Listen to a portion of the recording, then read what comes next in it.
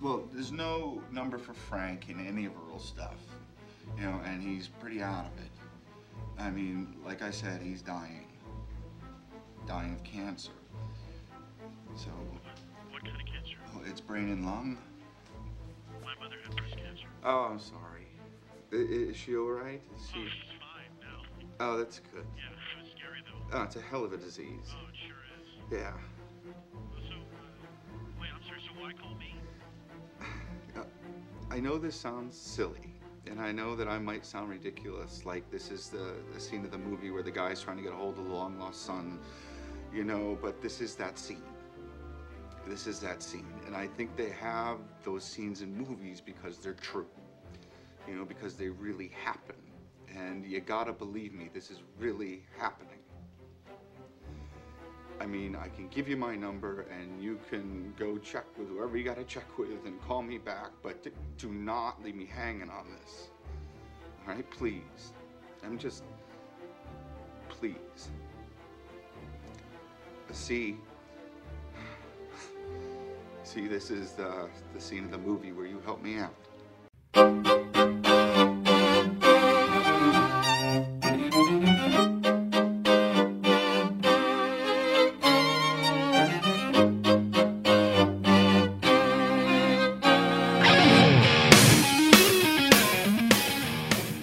Hey everybody, how you doing? Welcome back to Yours, Mine, and the Truth with me, Travis Woloshyn.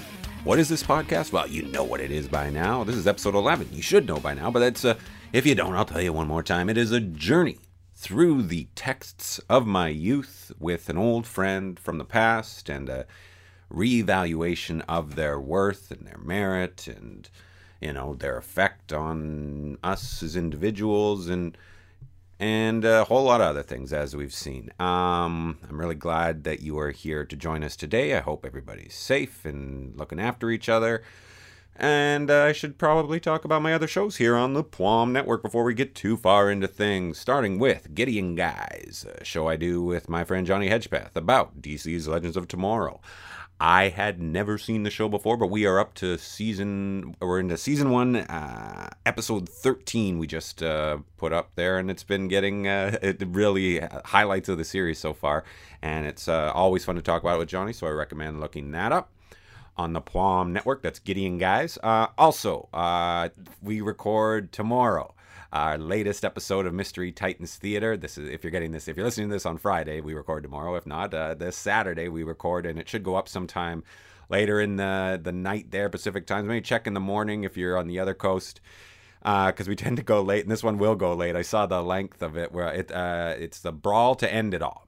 Last week I incorrectly referred to it as the War to Settle the Score, but we're going to be watching the Brawl to End It All because this is Kelly's last episode of Mystery Titans Theater before Johnny and I move on to having a revolving door of guests, we've decided. So that's going to be exciting too. So look for that on YouTube. That's Mystery Titans Theater Volume 2. And I will share this on the Plum Network Twitter account. So follow us there at Network Plum. Okay, got that out of the way. We continue our journey, like looking back into film, my favorite medium, with a movie, one movie that really has, at the time really shook me and kind of shaped me, for better or for worse, then in the years to come. And another movie that really we're including, we explain why we're including it, but really it's there just to kind of stop this thing from going too far off the rails, because the first film, Magnolia, really kind of takes me off. It makes me an emotional wreck every time I watch it, and I'm worried, concerned at talking about it. I don't want this to turn into just me sobbing all over the place. So we need something to just kind of, a palate cleanser every now and again, and that's why we're going to go to the Adam Sandler vehicle, Big Daddy. But as we talk, we notice there are a few more comparisons and similarities between the two. Comparisons to be made and some similarities between the two films, aside from just the year they came out, which is 1999. I'm joined by author and music critic and really great person, Michael White. an old friend who, as you'll hear, we again hadn't had an extended conversation for quite a while, and this was another great one. So I'm really excited for you guys to listen to this one, and I'll talk to you a bit more about how things went afterwards. But this is the film by Paul Thomas Anderson, Magnolia, first and foremost, but of course also as well Big Daddy with Michael White here on Yours, Mine, and the Truth.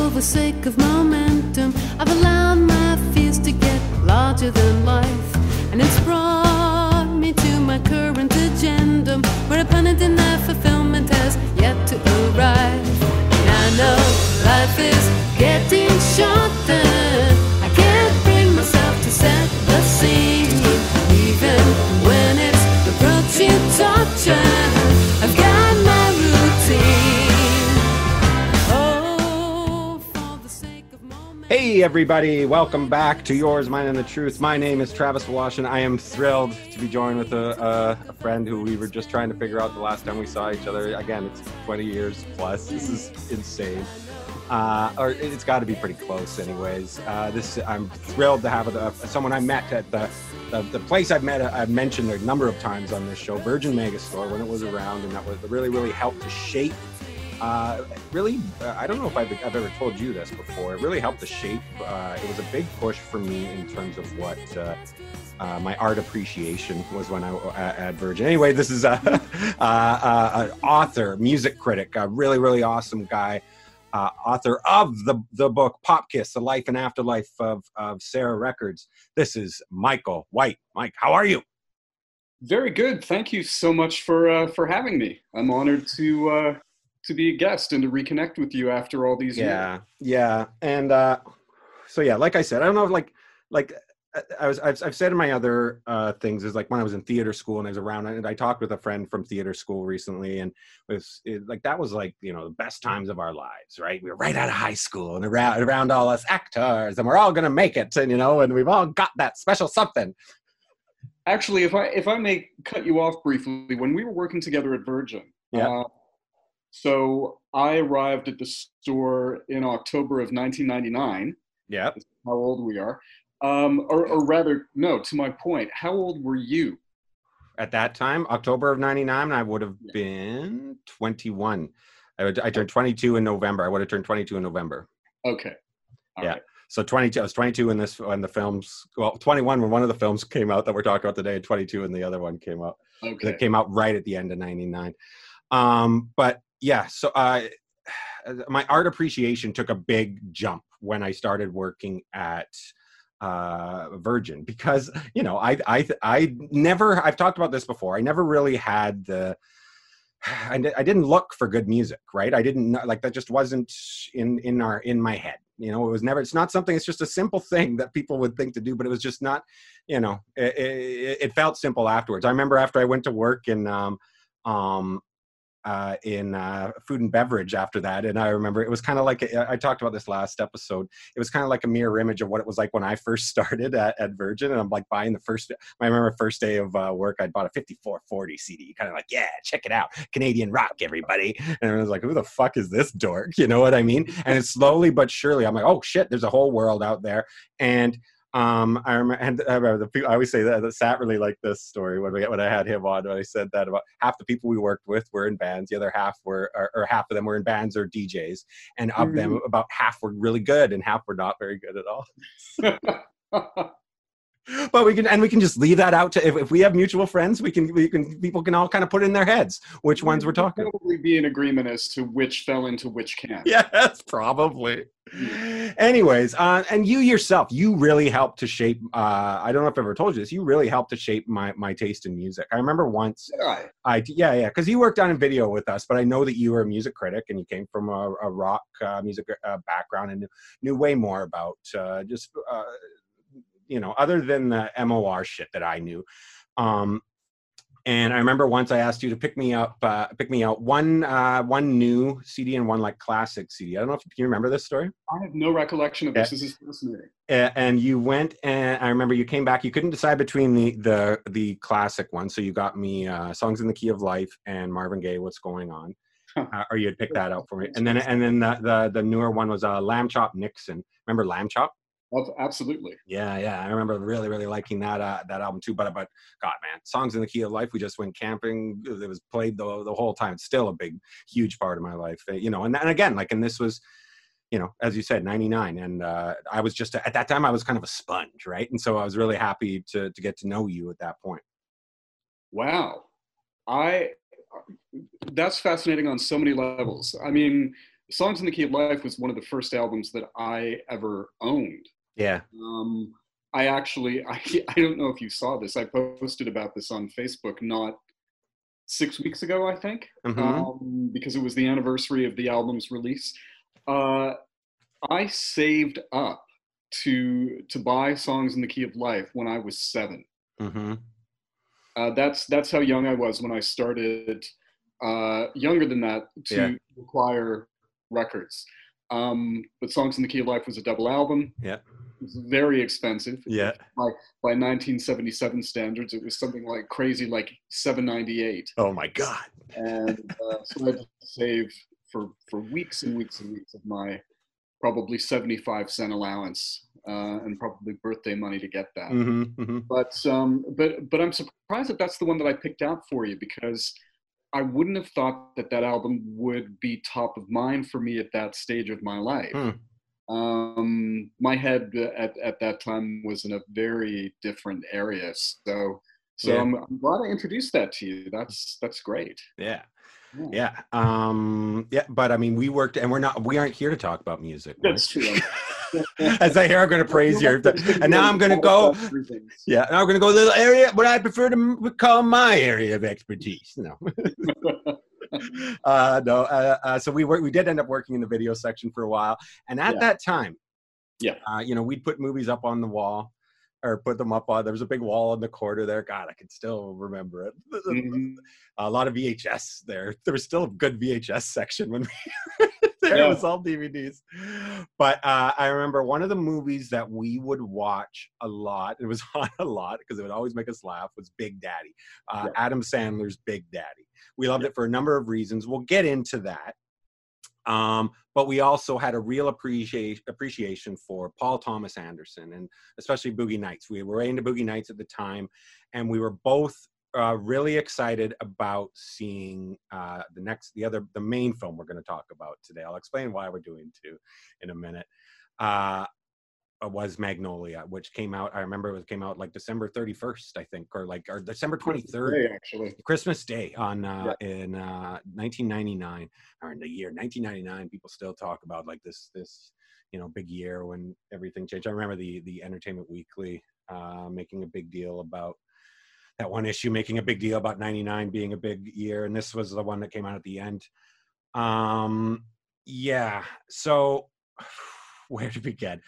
Basically, I mean, we both loved it. I remember you got to see it about a week before me. I did see it on New Year's Eve. And I remember I still had to work. I had just started my job at the country club. So I had to work a New Year's Eve shift that night too.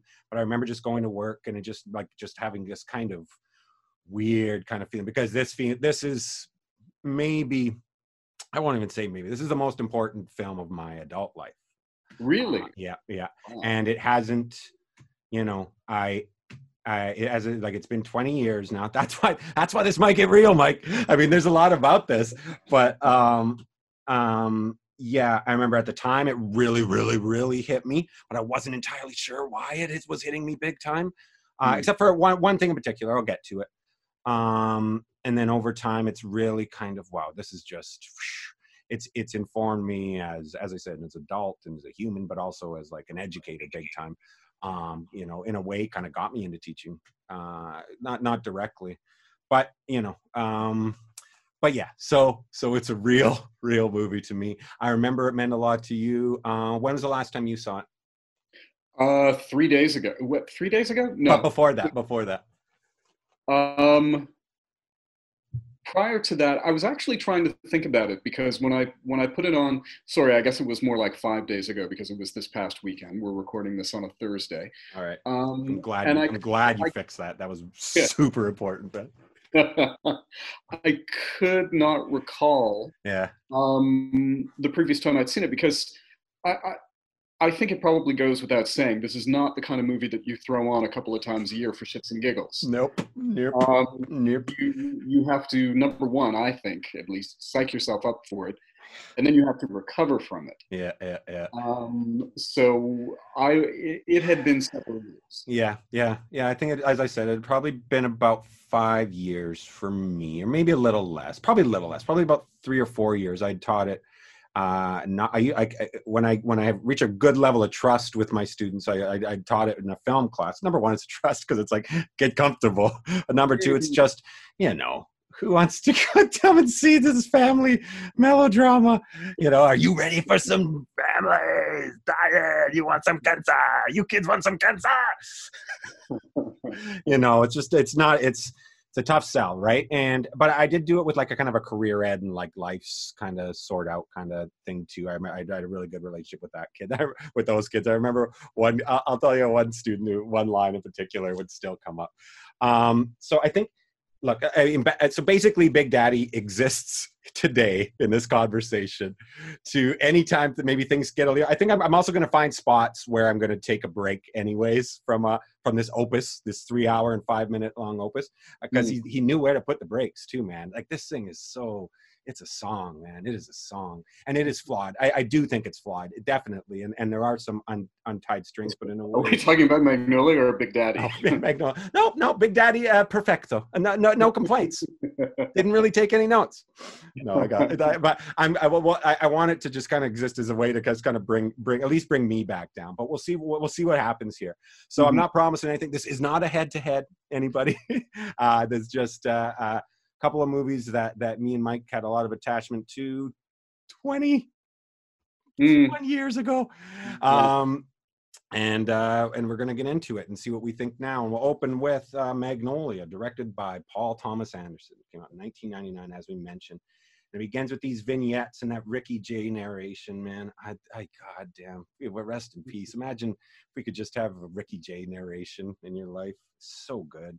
He's so awesome, man. Did you ever see a documentary on him? No, and in fact, I did. This is. You clearly know so much more about this movie than I do already. Yeah. That's already becoming apparent. I did not know that the narrator had any sort of reputation. Oh, really? Oh, Ricky Jay. Do you know who Ricky Jay is? I do not. Oh, he's a fascinating guy.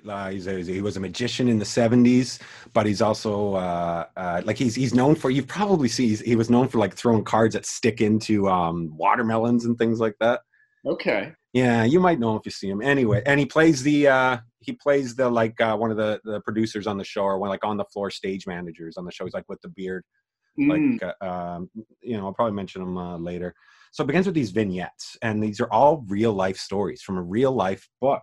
I can't remember the name of this book, but they reference this book more than once, of course. And the number 82, you know this, it shows up again and again and again. And each one of these is shot in different ways. The first one is like, it looks like it's like old timey, like Wild West, old black and white, different aspect ratio. And then it cuts to Patton Oswalt. Beloved, the first time we see Patton Oswalt in this movie, he makes 1.5 appearances. There's not even like there's one line that Tom Cruise delivers that was taken directly from a Patton Oswalt stand-up, apparently, and even the way he delivers it too. He was instructed to do it in the way that Patton does in his stand-up, because at this time, like Paul Thomas Anderson's always been a big comedy guy, as we'll mention, and attachments to like comedy that most people wouldn't think an auteur would be into. You know what I mean? Especially at that time. And So he had this attachment to Patton, and there's a couple other comedians throughout here. He's a blackjack dealer. These weird coincidences. Dealing with, again, he wants I need an 8, and he said I need a 2, and that's an 8 kind of thing. So again, these numbers keep showing up again, 8, 8, 2, 8, 2, and the pain, whatever. This whole tells these 3 stories, but there's an intense energy in these vignettes that builds. It's a full-on short film that is more disorienting than anything at the beginning. But I love that voiceover, and it builds up to that. I would not like to think that this is just something that you can attribute to chance. You know, this is not just one of those things, and you can hear the kind of crescendo behind him starting to build, and then just bang into our girl Amy Mann. But before we get into, I know you're going to tell this story. Before we get to that, any thoughts on this this opening? I have often said that more happens in the first 10 minutes of Magnolia than happens in the entire duration of many other movies. Sure. And I think for that reason alone, so I saw it opening night. I saw it Christmas Eve. Mm-hmm. And I don't have this sort of conversation with people all the time, but I think the 2 most memorable movie-going experiences of my adult life, not counting when I was a kid, Husbands and Wives in 1992, because that was the first movie that I recall going to see in a theater on my own that was inherently adult and very heavy, and that dealt with themes that I was not yet familiar with. And it made a huge impression on me. And also was the last truly great movie that Woody Allen ever made, almost 30 years ago. And then Magnolia, and that is largely due to the impact of those first 10 minutes. Wow. Yeah. I remember thinking once Amy Mann came in at the beginning of that roughly 7 or 8 minutes, it's not a montage, but that opening sequence. Yeah, I was going to get into that next year, but it opens with Amy Mann covering Henry Nielsen's one. Was that who sang it originally? Somebody Nielsen? Harry Nielsen. Harry Nielsen, pardon me. Yeah. So it just really, do you know what I mean? How it's just like disorienting though? Like, what the fuck was that? Especially because it starts to get funny. Like it gets funny when it starts to draw like the chalk of the guy falling off the, like you hear like the chalk drawing his the outline of his fall, the suicide jumper and stuff. Yeah, it starts to get the woman from the fighting couple shouting "Shut the fuck up!" Yes. And then there's the freeze frame. Yeah. I just remember thinking, this is going to be amazing, and this is going to be really heavy. And I was not wrong. Yeah. So from there it goes. We hear that Amy Mann once, and so we'll get this out of the way. We love that soundtrack. I mean, the whole city of Vancouver knows that I love that soundtrack. Yeah, because the Vancouver province, our local paper, called us out of the call, and I picked up, and I just with like a bright-eyed and bushy-tailed, as we know. Asking me about this probably would have been early January, asking me about the about what I thought of the Magnolia soundtrack. And I thought it was my exact words. Would you like to say my exact words, Mike? I'm not sure if I can remember. It was just something about everybody really loves it. You'll remember exactly what it was. It was something like, yes, it's great. It's great. We all can't get enough of it. There we go. Yeah. And I was into print. I got into it was into print, and there was a strict rule that I had ignored there, and I guess I just got too excited. Normally I'm not a rebellious type or anything like that, and I think they knew that I'm just like deer in the headlights. But you're not supposed to comment on texts publicly if you are a member of Virgin Megastore. So there was a stern reprimand on the board. I didn't get any direct trouble, but we all knew it was for me because you said something so controversial. Yes. It's a product that has proven to be very popular with the public. Yes. What? Oh my God! Can he say that? Anyways, So it begins with this montage over underneath Amy Mann's one, and again, it is just fast paced. And first, we're introduced to Frank T.J. Mackey, played by Tom Cruise, and we see that he's this guru, which is super prophetic. We'll get more into his character. Oh my God, it really, watching it this time, even more so than than when I watched it 4 years ago or whatever. Just thinking about how much that incel culture has grown and stuff, right? And how this, oh my God, like how ahead of his time this character was. But anyways, it shows that he runs he has some sort of commercial online where it's 1877 Tame Her, where he's just uber misogynistic guru that's supposed to help these, again, like incel types. Later we see Claudia Gator. We're introduced to her, and she's, right away we learn that it's sad, like she's not in a good place, and she's just kind of alone. And from her we learn about her dad, who's also, we kind of quickly learn that he's like this huge star, or huge like chestnut of hosts this game show that's been on forever called What Do Kids Know, and played by the amazing Philip Baker Hall. I should also say Claudia Gator, played by Melora Walters. There is not a bad performance in this. And then from there we learn who the current champ on What Do Kids Know is Stanley Spector, played by Jeremy somebody I should remember. I don't know what happened to this kid. Unreal. Yeah, really real special performance here. I've got it here. Jeremy Jeremy Blackman, Stanley Spector. Yeah, I don't know what else. I mean, maybe we'll look a little later here. Eventually, we meet Donnie Smith, the guy who was what Stanley is now, like a few years back, but is now kind of a loser. He crashes his car into a 7-Eleven. Hey, it's Quiz Kid Donnie Smith. Yeah.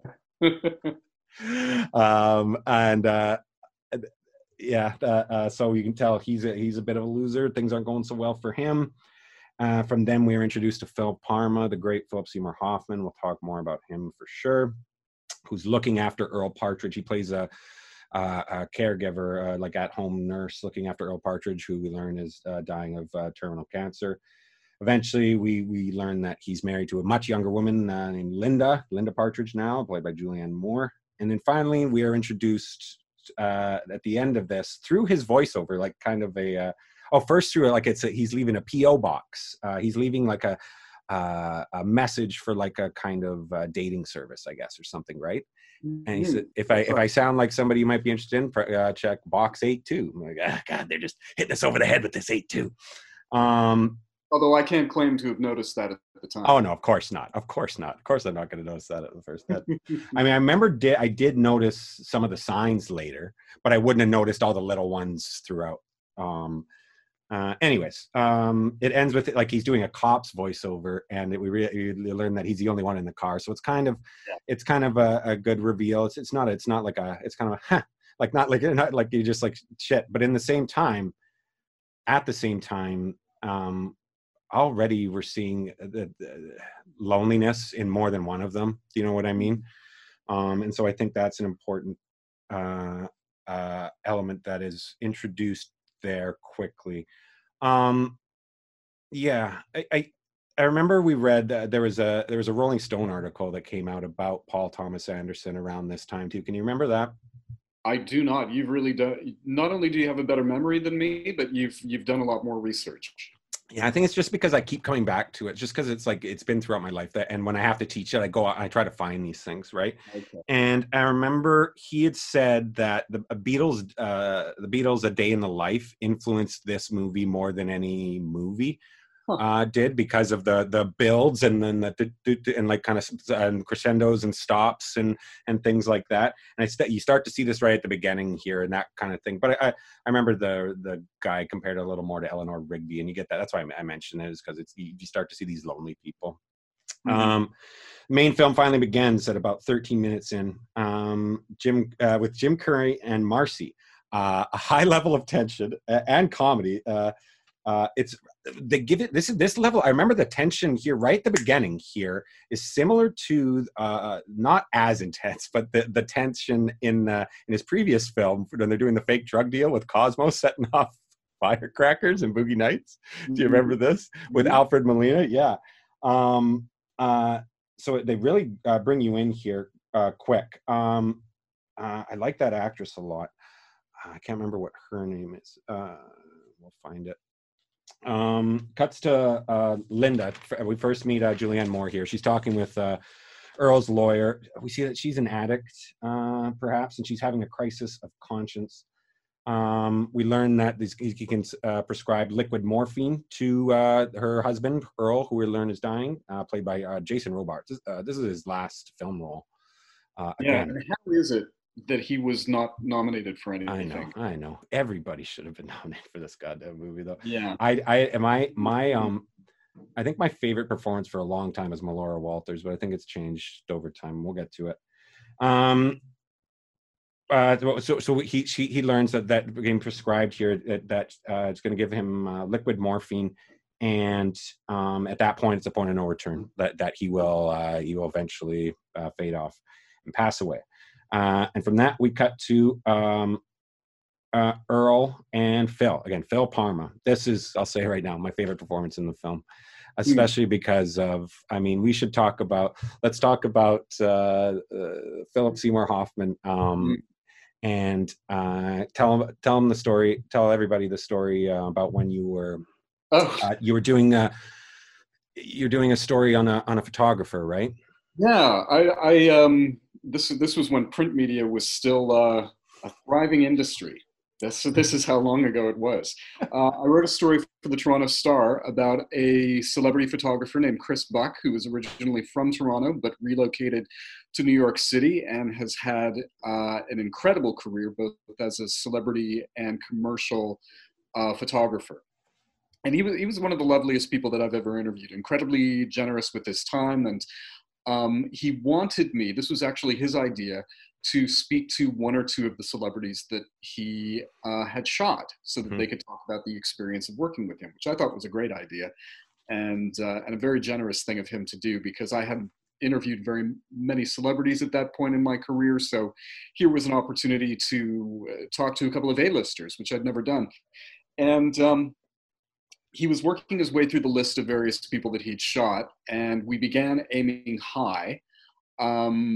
One of which was Philip Seymour Hoffman. Even though it was quite early in his career, I think I was very keen on talking to him, and it was clear that he was about to become something. But for whatever reason, it didn't work out. He wasn't available at that time. We began working our way further and further down the list of celebrities that I might talk to. We're eventually at Sherry O'Terry. We can't get her. And I end up talking to Kato Kalin, who was I didn't know that part of the story. Yeah, he was an absolute fucking hoot, I have to say. Yeah. And super nice. Yeah. Had a great time talking to him. But I filed the story. I email it off to the Toronto Star. I leave my apartment for literally no more than 20 minutes to go and get a coffee. I come back to my apartment. I have a physical answering machine because this is 20 years ago. Yes. And I have a message, and the message begins, "Oh, hey, Michael, this is Phil Hoffman." And it is a very drowsy sounding Philip Seymour Hoffman, who leaves me a brief, rambling message about the experience of shooting with Chris, because Chris shot him and John C. Reilly together as some sort of, I think it was in Premiere magazine, of the two of them pulling on one another's neckties in a playful fashion, which Chris sent me a print of, and I have had framed in every apartment that I've lived in. That's so awesome. Yeah, but Philip Seymour Hoffman did not leave his phone number, and this was before call display, so I didn't get rats. But it was too late to incorporate his quote into the story because I'd already filed it. Yeah, but I remember you called me and played me the message. I appreciate that. And I remember when we learned that Philip Seymour Hoffman had passed away, of course, you were one of the first people I thought of, and you had messaged, you had said something about it online on Facebook or whatever, and I remember commenting on it, and I had said something like, people who know me know how much Magnolia means to me.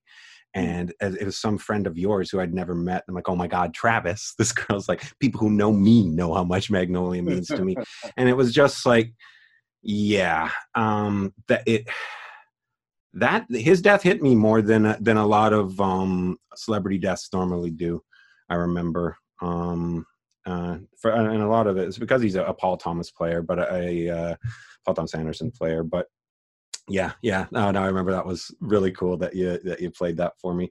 So I've been told, and like another thing with his performance, and because it's so understated, it didn't stand out to me at first, I suppose. But this role of like a caregiver in this situation, apparently real life caregivers said that he's just like, oh, that's it, man. That's it. That's the struggle right there. So we hear Earl mentions his son for the first time. And he calls for Jack.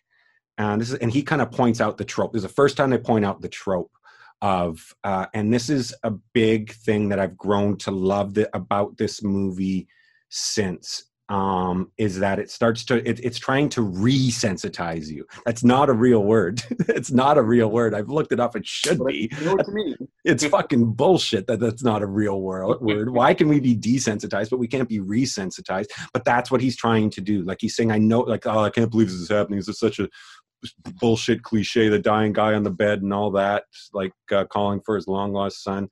And it cuts to the Space Odyssey song. What's the name of that? You know, and finally it reveals Frank T.J. Mackey at the start of this performance. Just a wild character. As I said, this is really prophetic to this incel culture and kind of what you see nowadays. This is the toughest part of the rewatch for me, man. I remember this being so funny at the time, and now like you just see this shit and just like, Jesus Christ, there are so much you know, this is a growth industry, for fuck's sake. Now at least it feels like.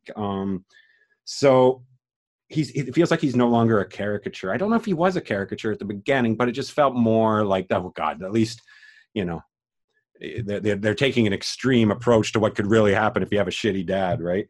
But I don't think it is that extreme. So Guinevere enters for the first time. I like this actress a lot.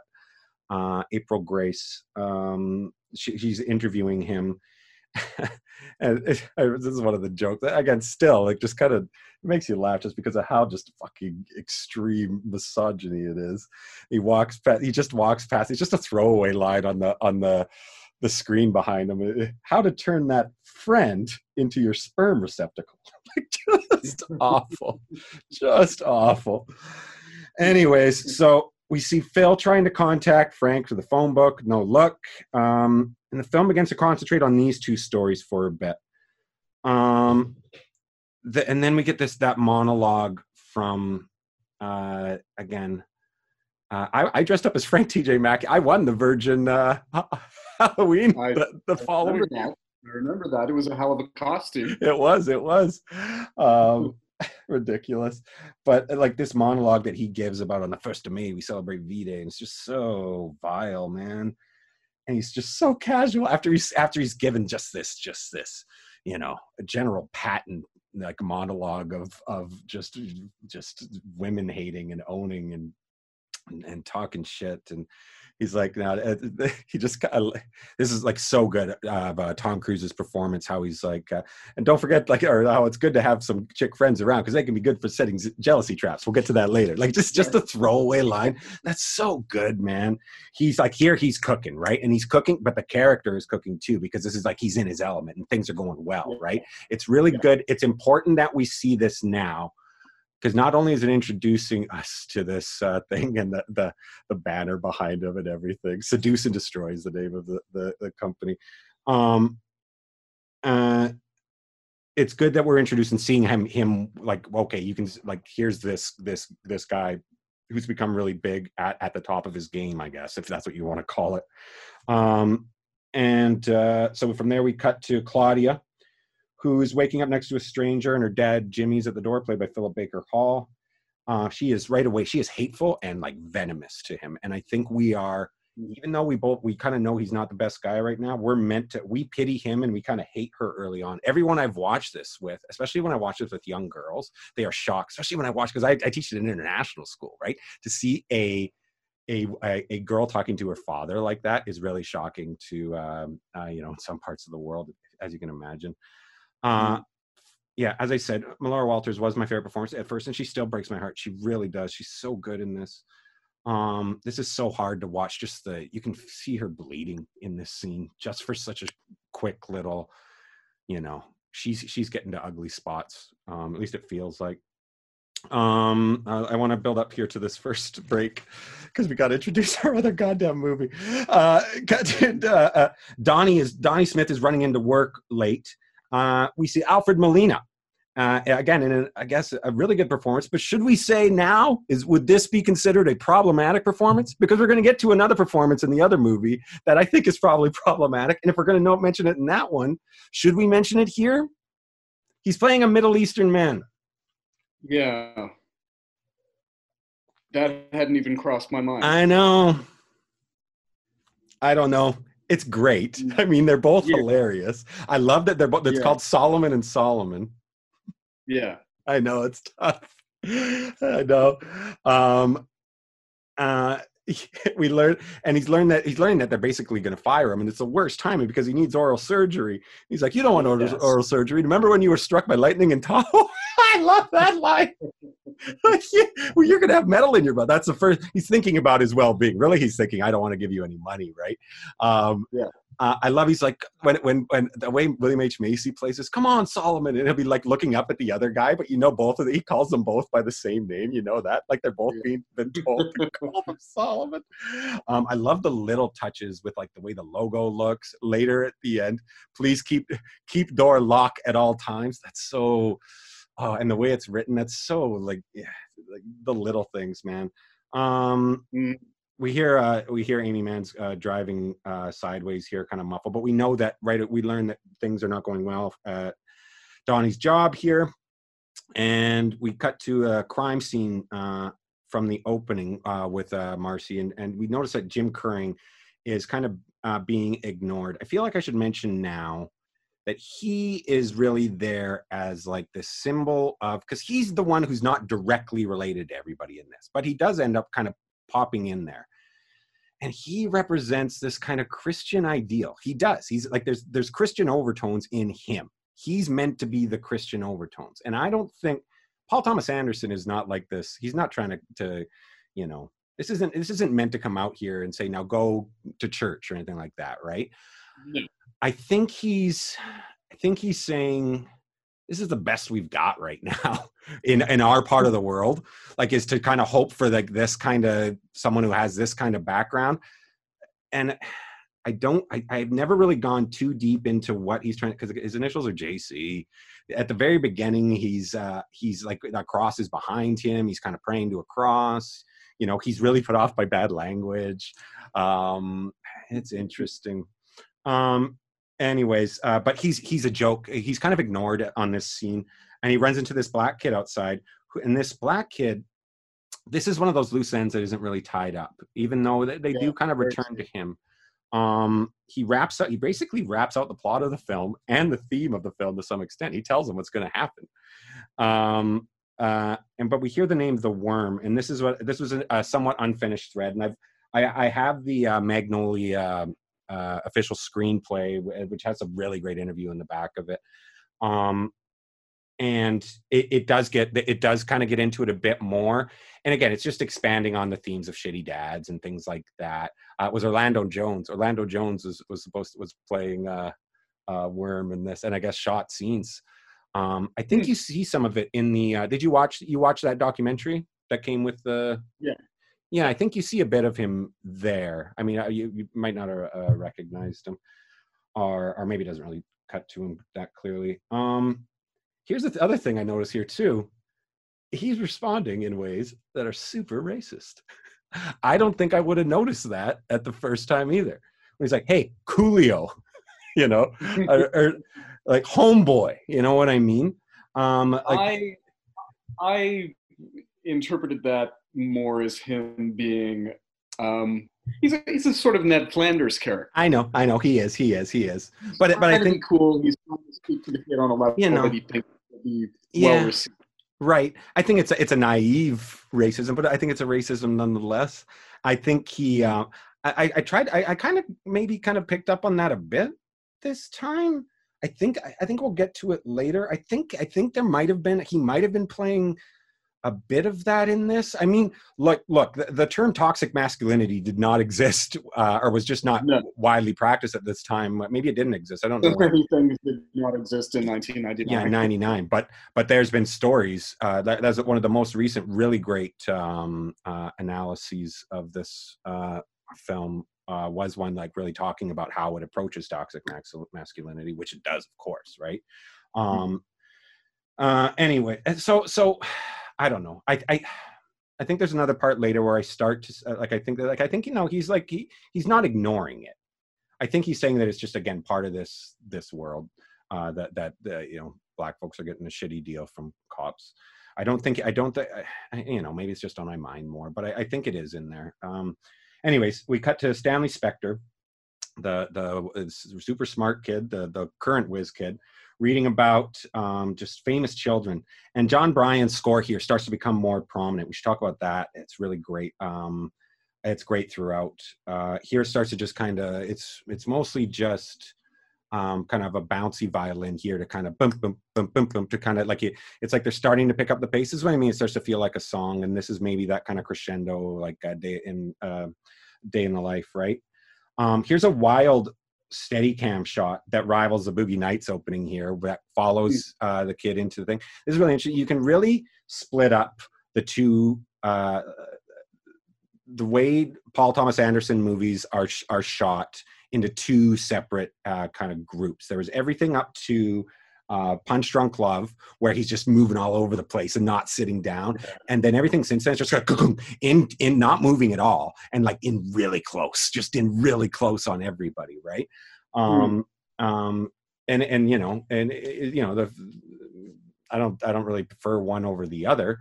This is probably still my favorite. Yeah, it still is my favorite Paul Thomas Anderson movie.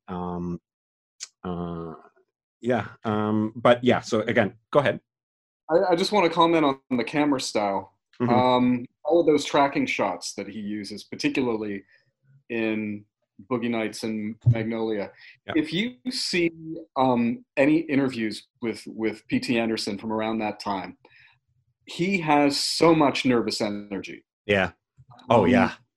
He is, and I don't know, I mean, he's in Hollywood. Maybe he's coked up. I don't know. I think at the time of this documentary, I think he's coked to the fucking gills. Yeah. But he's also got so much fucking creative energy. Yeah. When you consider that he wrote Heart 8, Boogie Nights, Magnolia before he was 30. I know.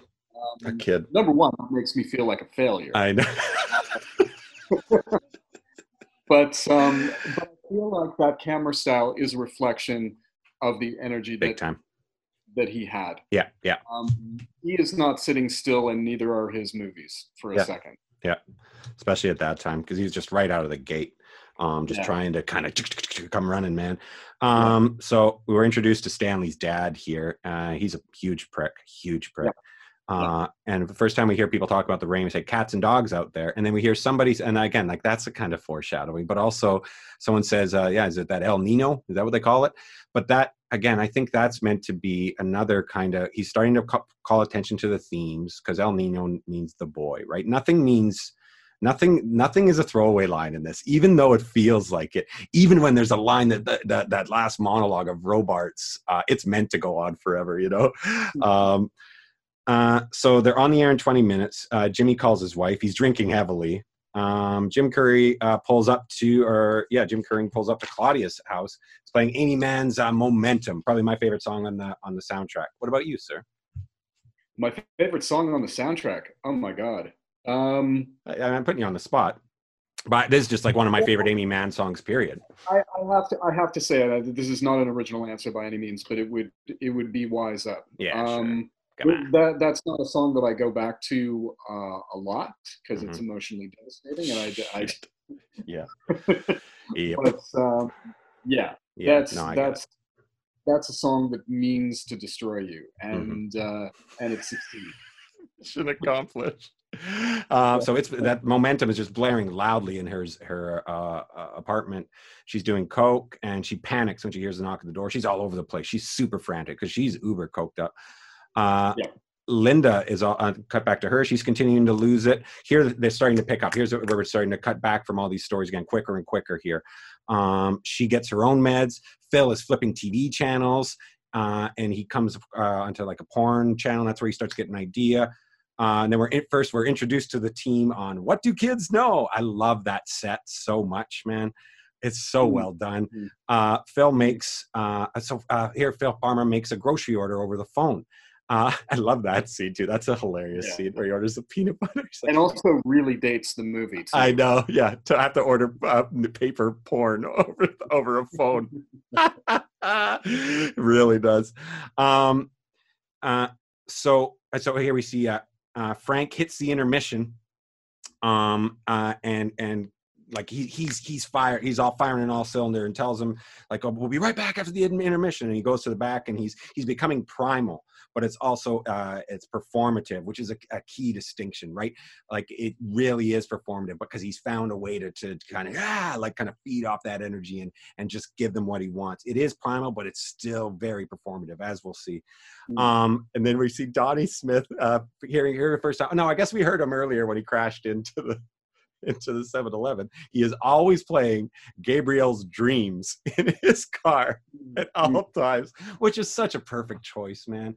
It's what I love about Paul Thomas Anderson at that time. I'm sure he still does, but you can really see a great sense of humor that he had at this point.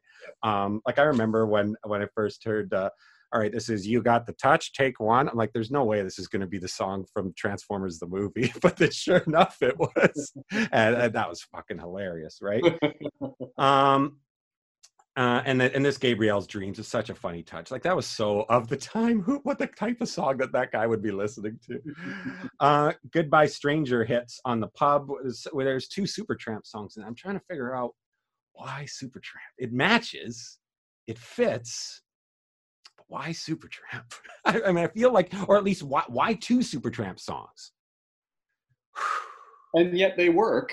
They do work. They do work. They really do. And the lyrics are reflective of what's going on in the movie at the time. Yeah, and the logic. And again, when they're having their conversation, it really does. Okay, it's just an inch. Like that band in particular. It's just such an interesting choice. I guess it fits in that kind of pub, right? Yeah. Again, camera pans all over, finishes on a slight tilt, which I think is meant to kind of show this isn't quite right. Donnie sees the bartender for the first time, and he notices his braces because he's like, "Oh my gosh, I'm getting braces too." So he's like double in love with this, like it's love at first sight. And then old guy at the end of the bar, played by Henry Gibson, who was from Laugh-In. He's like an actor, was around forever. Actor, singer, songwriter. Is excellent in this. The name of his character is Thurston Howell, which is so bizarre. Like so bizarre. Like I wonder if he's just fucking with us here because he's there, man. He exists just as a guy to like let's have a conversation about the theme of this film. You know what I mean? You do know who Thurston Howell is, right? Yes, from Gilligan's Island. Yeah. So he's like the millionaire, but he just represents.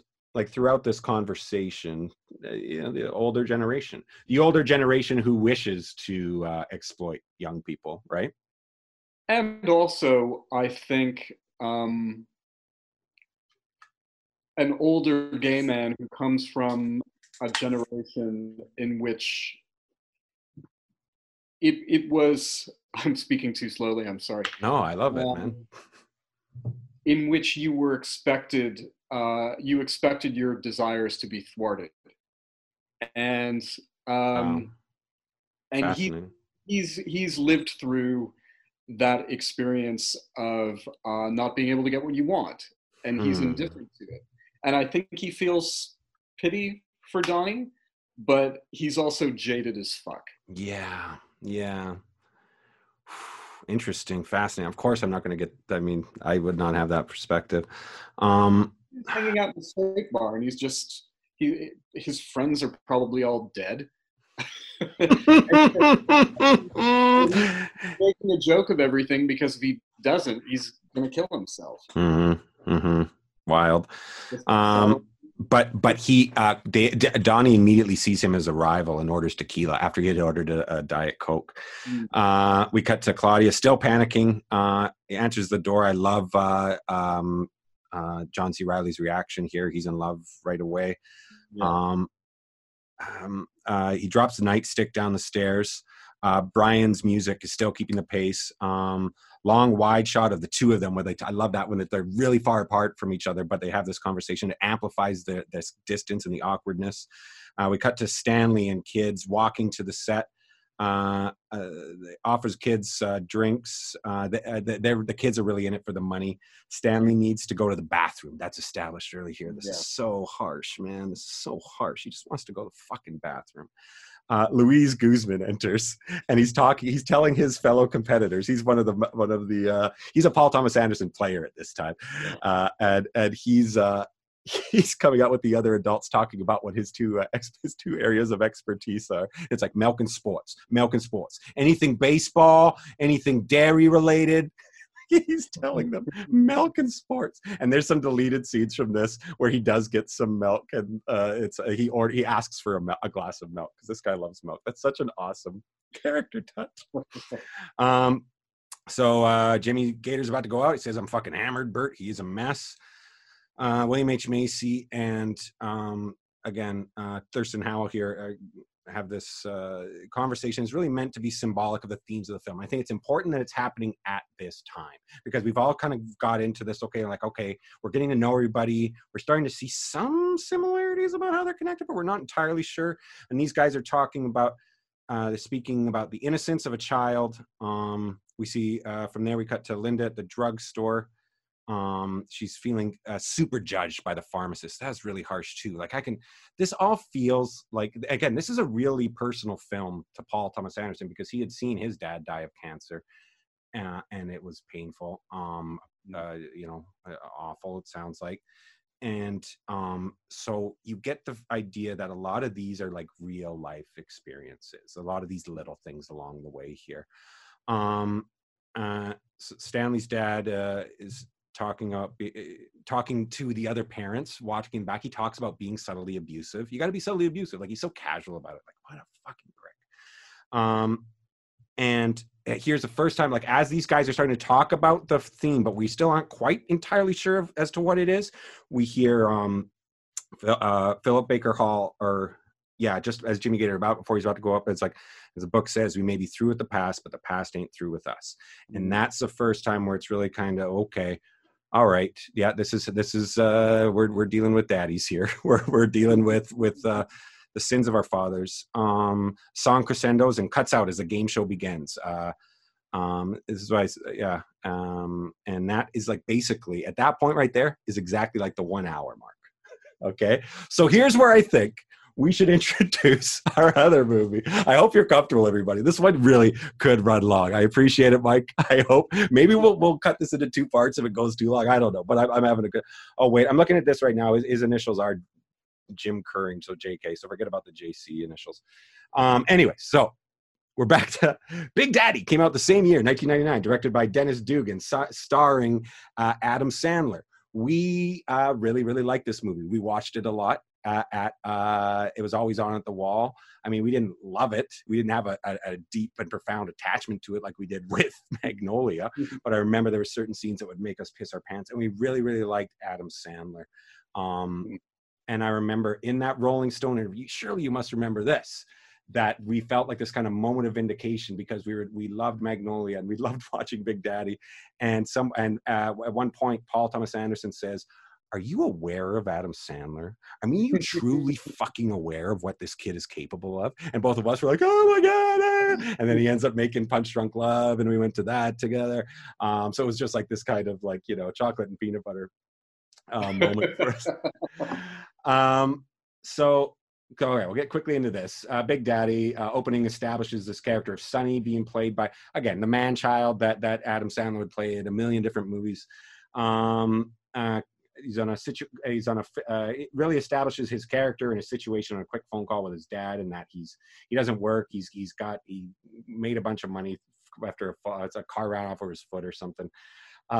We learned his girlfriend doesn't have a good relationship with him, but he says, yeah, the delivery guy is your best friend. And that made me smile there because I remembered Rob Schneider's performance in this film. Here's the thing. Rob Schneider's a piece of shit in real life now. Yeah. But and again, super problematic performance. I think this is the one would get pointed out first. Like, oh, hey, look at this. They got to take Big Daddy off the air now, like all this kind of garbage. Yeah. But, I think fucking Molina's playing Middle Eastern guy as well. So, hey, what's good for the goose?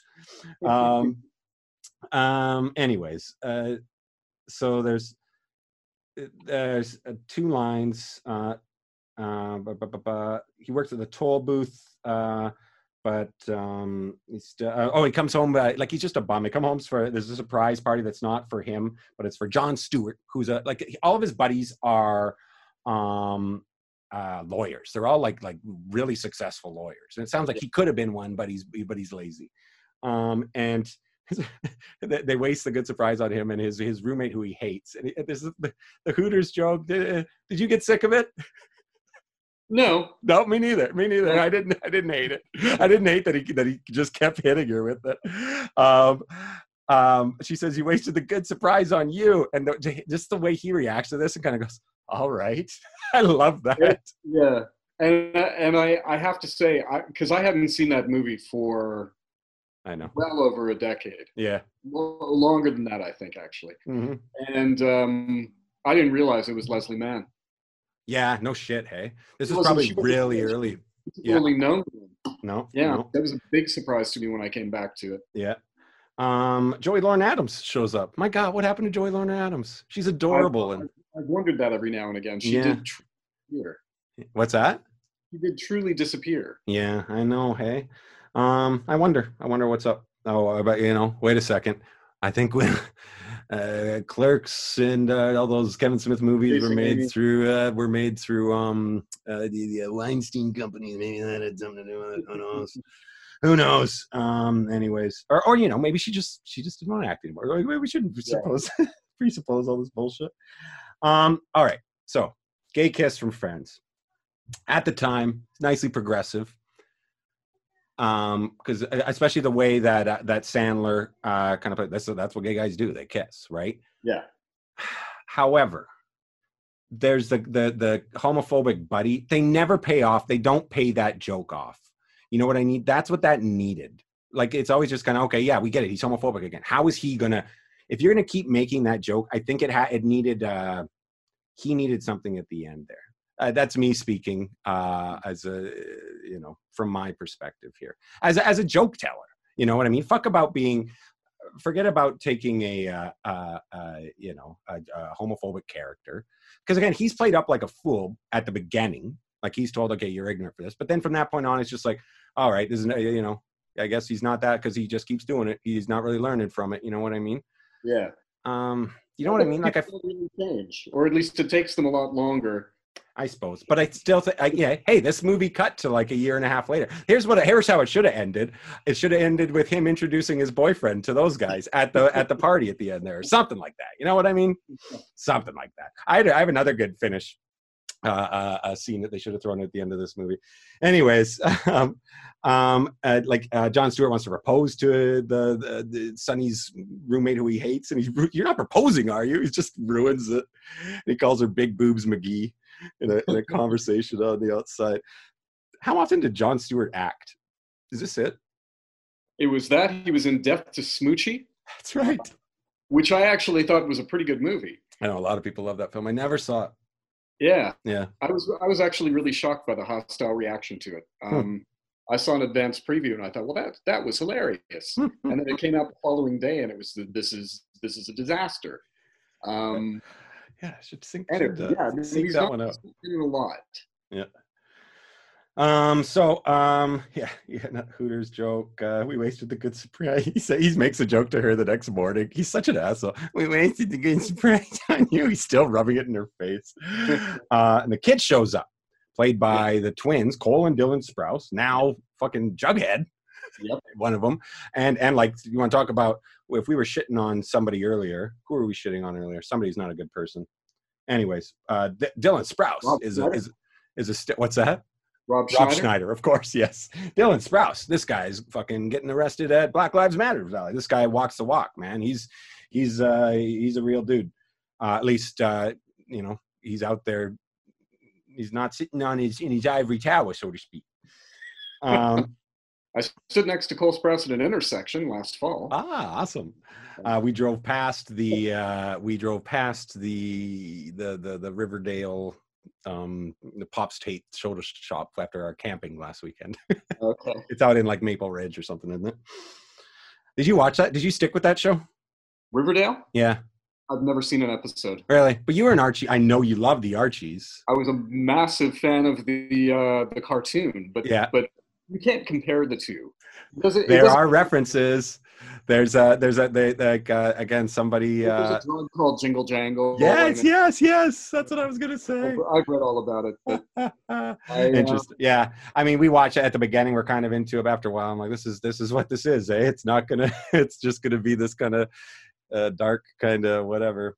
And I just kind of, for me, it overplayed its welcome. I'm 50 and I don't like change, so that's my justification. I got it. All right. So the kid shows up, as I said, and then Adam Sandler's on the phone, and the kid won't say who he is, but he's on the phone with. He doesn't want to give away that he's talking to Jon Stewart here. It's my uncle. It's my friend, my Uncle Remus. He's like, yes, Uncle Remus. The catfish are huge. I love that. Good chemistry right away with the two. I'm noticing here with Sandler and Sprouse. That's what makes this movie is when they're together. So they go off and do the rollerblade scene. We learn this, the kind of you wipe your own ass then. That's great. The way he's we're kind of introduced to it. The way, this is what we loved, I remembered at the time, is the way he talks to this kid like they're the same age. Like they're just a couple of dudes hanging out. That's what I think, and it still works for me in this. There's a lot of just shit in this movie, but that's what one thing that really works. At least I thought. They're watching Columbo with Schneider. You got something you want to add, sir? Yeah, no, just I remember also one of the things that we agreed about Adam Sandler as a result of watching this movie is that Adam Sandler, and I think that this is probably something that P.T. Anderson liked about him as well, he swears with more authority than just about anybody else I can. Yes. It's hilarious, and it's full of conviction. Yeah, I remember Paul Thomas Anderson. When he finds out that breakfast is over, and he's like, "Oh, we're gonna get to that." It's magic. It is. I remember Paul Thomas Anderson had mentioned his performance in the sketch in Saturday Night Live for the Denise show. Do you remember that? Like that's when he really noticed, like, okay, there's something going on behind this guy's eyes here. This isn't just a goofy dude. The latent rage. Yeah. So we're introduced to Scuba Steve, this little toy that the kid loves, and Schneider said he once had a cat who bit the head off of one of these things, and the Sprouse is like, what kind of cat would do something like that? And like Schneider does not respond well to this. Are you calling me a liar? Like he's ready to fight this kid. I love that response. And like, what's his name? Has to get him to calm down. It takes him to the pub to watch football. Mr. Hurley, he drinks a lot of soda. We're introduced to Mr. Hurley. He's the one who, picking fights, the old drunk. They're up chatting until 2:30 in the morning. He's up chatting until 2:30 in the morning with this kid. So we had a really great time. And a day later, right away, he's like, I'm thinking about keeping the kid. Just too much. And he's initially doing it to impress his girlfriend because he wants to keep her around. This is a funny line when they had to go to the they had to go to the bathroom, but the guy wouldn't let him in. So this is like kind of on the poster where they pee on the side of the wall. And he's like, this line, or they pee on the side of the restaurant. He has to go with them. I think this is from this. He says, that's a shitload of piss. I hadn't heard that line before. I don't think I'd noticed that before. So they get up early to go to McDonald's. As I said, they're tying shoes. The kid is extremely likable. He's not over the top cutesy wootsy ever at any point in this, I don't think.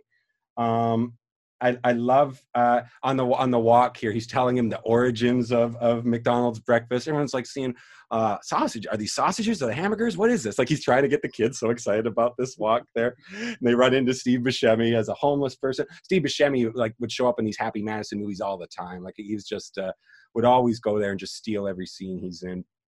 And he tells this great story about what a mess he is. Like, again, really good conversation with him and the kid. And they go into McDonald's, as you mentioned. It's too late, and this is what we loved about it. This is, I think, where we'll stop here with Big Daddy and go back to Magnolia.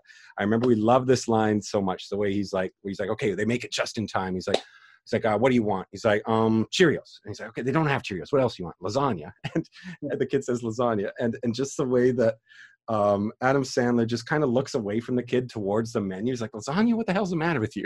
He's like, because he's trying to talk to him. I've been trying to talk to you like a regular human being, and you're ordering lasagna in a McDonald's for breakfast? What the fuck? We are on a time crunch here. Great. Yeah, again, and that definitely popped me again watching this again. So we return back to Magnolia and the game show. We see the game show crowd as it's finally, the show has begun.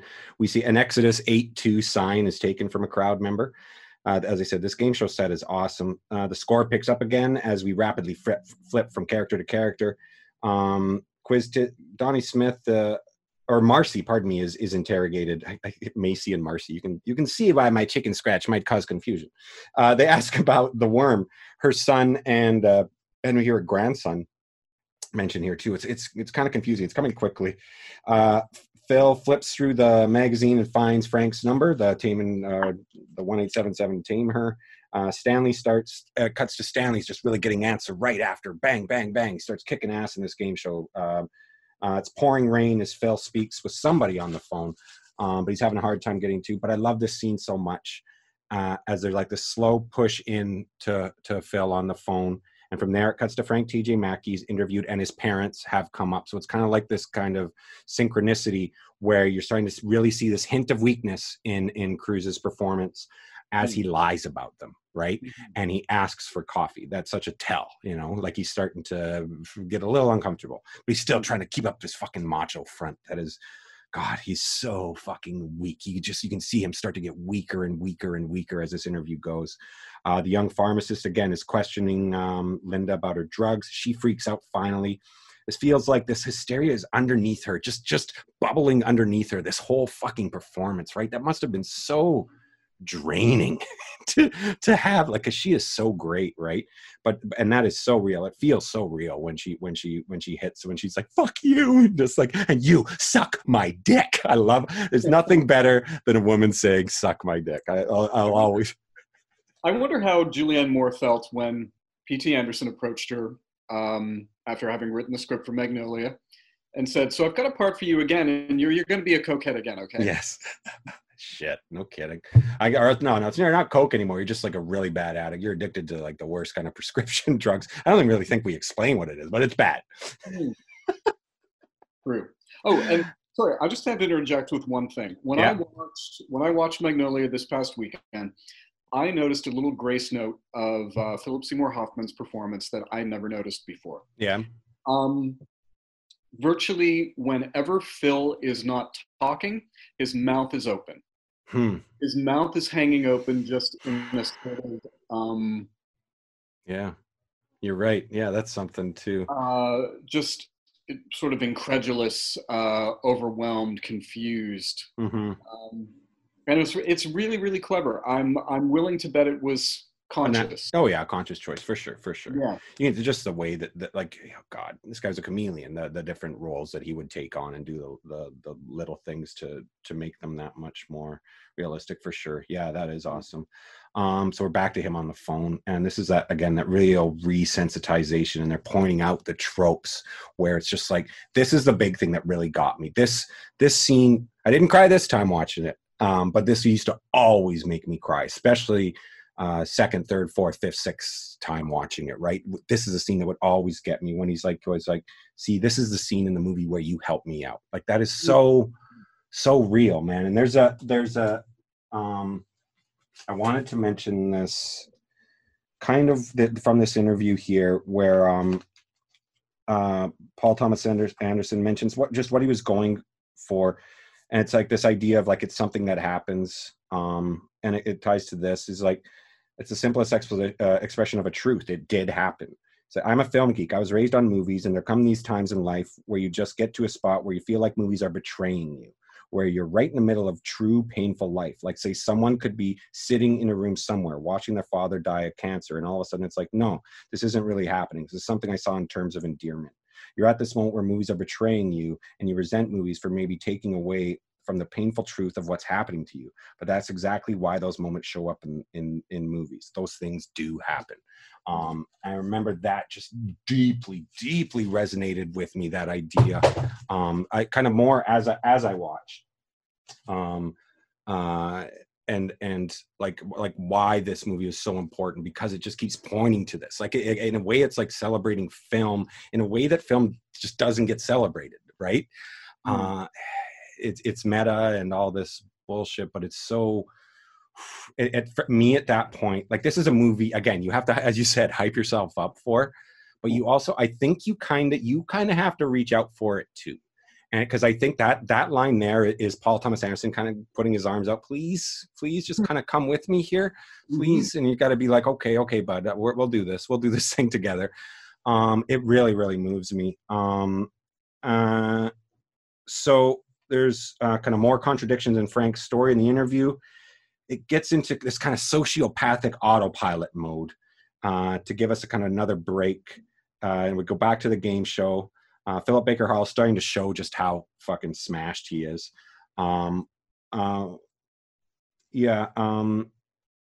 There's a really good, that wonderful singing from Jeremy Blackman here that kind of cuts to the opera playing at Claudia's house. This is a really cute scene where they're flirting about coffee. Jim Curry suggests she keep the knob at 2.5. Like, to not rock out. It's like, it's okay to rock out sometimes. He just wants to be there with her. He's such a sweet guy. Stanley needs to go to the bathroom. Louise starts talking shit with the kids on the set. Phil knocks a bunch of pills on the floor while he's on hold. That's adds to chaos that the dogs are barking and Earl is screaming incoherently. Like, it's just so ugly, an ugly scene. Jimmy speaking with the stage manager explains that he's terminal. It's in my bones. I'm fucked. Thurston Howell and Donnie Smith continue their conversation. This is one line that Donnie Smith says. It kind of shows up in other characters too. Is I used to be smart, now I'm just stupid. And Thurston Howell calls Donnie Smith a cause of dullness. Yeah, I see from what you were saying. Like, I get that there, but I also see it as like, he doesn't see the point in young people if they're not going to please him at this point anymore. Do you know what I mean? I also think he's just somewhat of a cruel person. Yep, he is. But they're definitely meant to be. This is meant to be like a fucking parable of sorts. I think it's like the walrus and the carpenter sitting next to each other or some bullshit. I think it's overt. Like, I really think he's trying to make us see that they're meant to be something here. And when you think about it with the other themes, because they're really hitting it over, and they really finally say it here eventually. But Donnie Smith talks about the scars left by shitty parenting and getting struck by lightning. Yeah. And I mentioned being a spoke in the wheel. And that's the first time where Donnie Smith is like, yeah, it's the first thing you said that's right. Because I think he's excited that he's starting to get closer to this is something that is cyclical, right? That's a theme here, right? Our fathers are always going to fuck up shit for us and fuck us up if they treat us like shit. The line is repeated that I used to be smart, now I'm just stupid. He's like, shall we drink to that? We return to Frank's interview. His distaste of the past. This is important too, that again, the juxtaposition of these two things. He really doesn't like talking about his past, but he's still trying to keep this cool persona on. She eventually calls him out, and it's revealed his mother died in 1980. Lily, this is the name that Earl had been shouting. Now he is furious. He's been caught in his grift, essentially. Fuck, I wish this would happen to some of these fucking pricks in the real world right now. Music, the kind of questions in the game become super difficult in the game show. Stanley is upset. Linda speaks to the lawyer again. It's still a mess. She wants it to be a change from the will. She admits she never loved her husband. She's having, again, this crisis of conscience. She doesn't want the inheritance. Stanley and the kids are losing. The adults are getting pissed off. The parents are getting pissed off because they're watching. What the fuck? What's going on? They want money, right? Because they're just exploiting these kids. They're the symbol of like the awful parents, right? Especially his dad. Linda learns she can renounce them, but that means Frank would get the money. She doesn't like that. Jimmy is breaking down even further. The topic names are so cryptic. Did you notice this about the topics? Like it's like picnic, whispering, you know, like it's so, like it's kind of Kubrickian. You know what I mean? To throw these weird words, it's kind of like, and it's like, it's all lit up. Whispering, like that's one of the topics. It's so bizarre.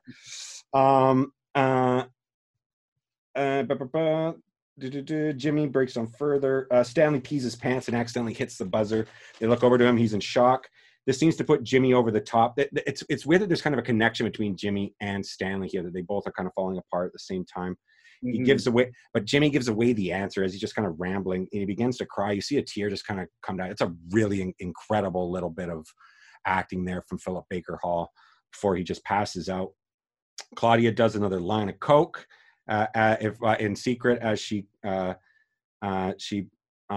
Brian's again very light strings are playing here. It's a really interesting juxtaposition of like this kind of like, we're so happy to see that there's kind of Malora or that Claudia is showing happiness, and this character by Jim Curring is getting a connection here with these really light strings on it, but it puts in contrast with what's happened with Stanley and with Jim, and it creates a really interesting dynamic. Stanley's dad enters the set to scream at Stanley along with everyone else. Claudia, she's doing her TNJ click with Jim. That's really cute. Which I really related to because I have that as well. Yeah, that's awesome. And it's a weird connection that when they show the kid version of Donnie Smith at the beginning, he has it. Like he does it. Like you see him kind of do it really quickly. So just showing these other weird little connections between everybody. Yeah, I'll have to go back and look at that. Yeah, it's just a quick shot when you see him as a kid. He does it after winning an award, like, or something. So I love this. She jokes about this whole scene's extremely low lit too, which is really interesting. She jokes about 187 and he gets serious. I love that. He's so adorable. He leaves, stops, and she hears the radio while he's still in because she's right by the door. This is really cute. It returns and he asks her out. And she's like, I thought you were flirting with me. She's so coked up, but it's so cute, adorable, and sweet. Frank sits in silence, no longer answering questions. There's a phone call for him. We hear on the outside. And he says, I'm quietly judging you. Like, fuck you. Like, that's just, he's trying to show that he still has some power, but he doesn't. And he kind of gets violent. He like kind of reaches out for, he can tell that this is just boiling underneath him. The game show returns. Stanley doesn't want to go for the one-on-one.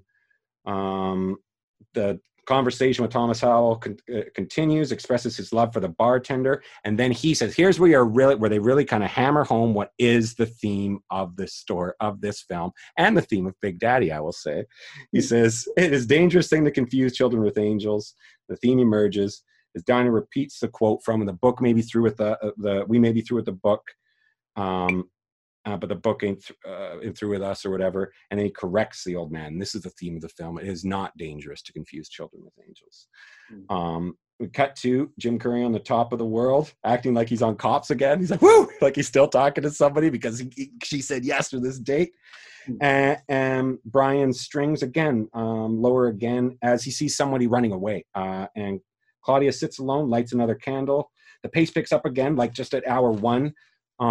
Stanley continues to refuse to go up and talk. The phone gets closer to Frank. Linda returns home. She nearly commits suicide by leaving her car running in the garage, but decides against it because she sees the pills that she knows she has to give to Earl. Frank's interview ends, and he gets violent, as I said, as he leaves the room. It continues to rain as the dogs bark. We hear Jimmy Gator say, this is again, like he's kind of laughing about, this is the kind of the weird kind of mood of like this, that it is kind of subtly abusive. The show is kind of subtly abusive to kids. Yep. In the way he's like, the indecision of a child, ladies and germs, like it's all a big joke, and he gets applause, like polite applause. Stanley with a, that you can see a bit of a wing behind him there, right after we've been told not to confuse children with angels. I think that was deliberate. So Jim steps in the car, or gets out of the car to search for the subject. He loses his gun.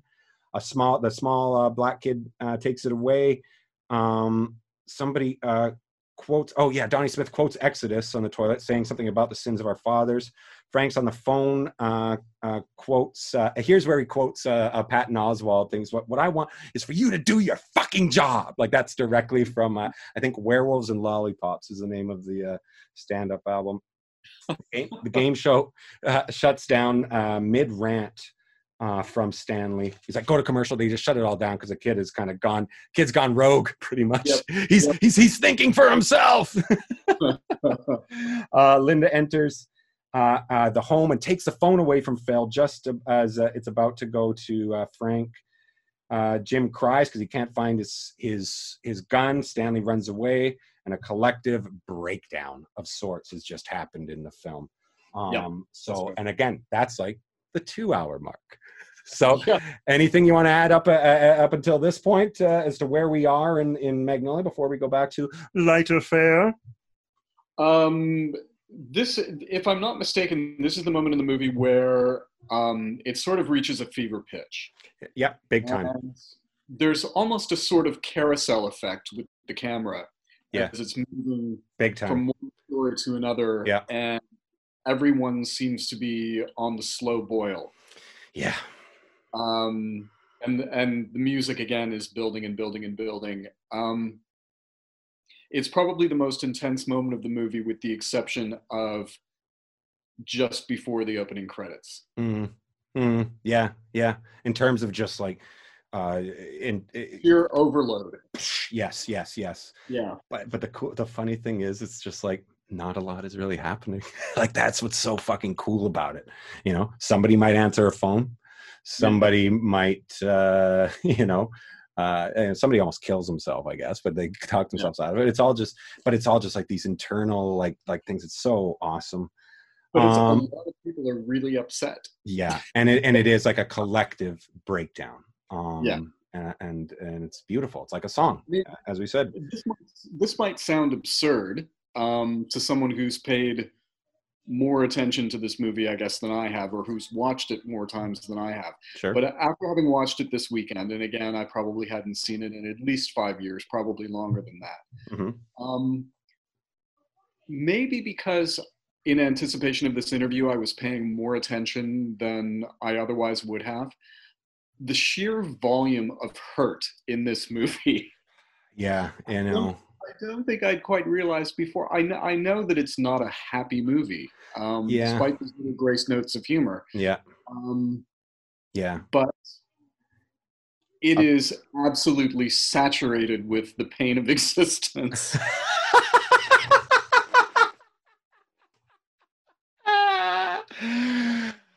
Thank you, Michael. That's beautiful. That's beautiful.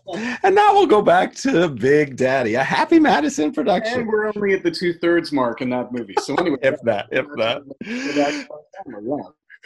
So we learned that he loves this show called the Kangaroo Show, and he puts it on, and it's just like like this kind of Barney, like I love you or whatever. And he's singing a song, and just after you see like the first 2 lines of the song, the reaction from Sandler. I can't take this shit. Are you fucking serious? Such a shit. I thought the sunglasses bit was cute. It gets a little too schmaltzy. It's fine at the beginning. It's especially it's good when it's Sandler and him. You know, he's able to make it work better. He goes to see his girlfriend. This is a great scene. He wants to go see her just so that he's got a kid. He's excited. He thinks she's going to like it. She's not into it. But there's somebody there, and he's freaking out. He's in the bathroom. He's banging on the door. He's ready to beat the shit out of him. And an old guy gets out. It's like, oh, for a second, I thought you were sleeping with my girl. The old guy's like, I am. And it's just like, what's that? The way he responds to that first, what's that?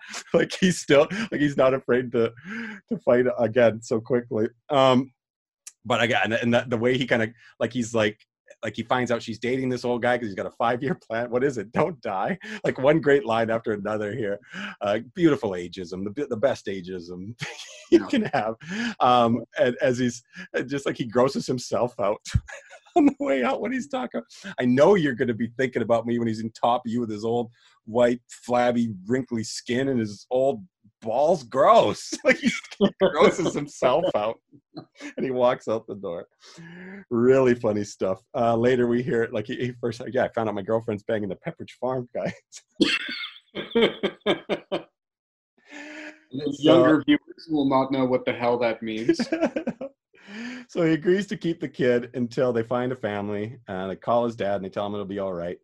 I think Sandler is really able to carry this material because, as he said, this is half a script, if that. Especially the third act is just unlike his other movies. Yeah. Oh yeah. I mean, like this was, I think, Wedding Singer of the Happy Madison kind of took baby steps towards being like a real movie. But I think this wanted to kind of be seen as a real movie at times, and it just, when it does, it's like Billy Madison is the best bad movie ever made in my opinion. Like that very long time. So yeah. Oh, that I would recommend rewatching. Really, really good. Really, really good. Okay. Stands up.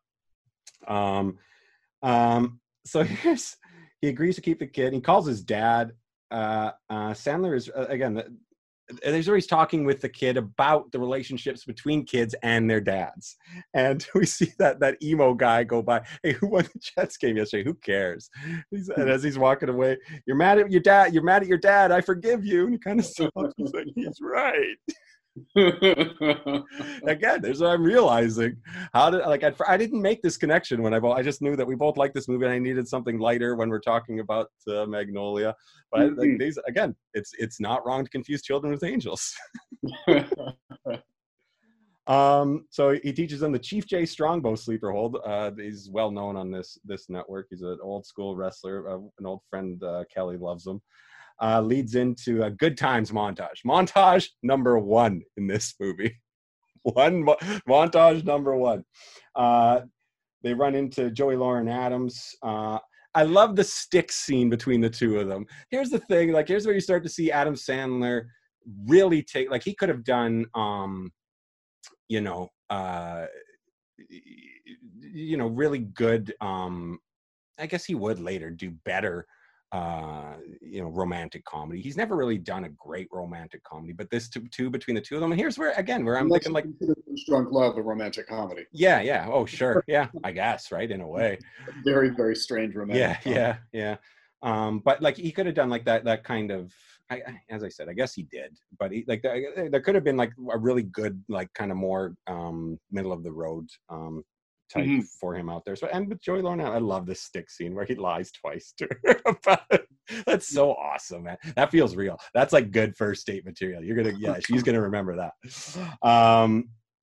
It's schmaltz when he sends him to school. It gets a little too schmaltzy. But I love when he gets home from sending him to school and we hear his answer machine, and we hear Van Halen's "Might as well leave a message. Might as well leave a message." That makes me laugh every time. I love the Yoo-hoo convo he has, the conversation he has with the kids about staying off drugs. He's like, yeah, Yoo-hoo's great. You know what else is good with Yoo-hoo? Rum. It's like, what's rum? It's like, you know what rum is? Rumpelstiltskin? Rumpelstiltskin. Rumpelstiltskin's a good man. He walks away and tells him to stay clean.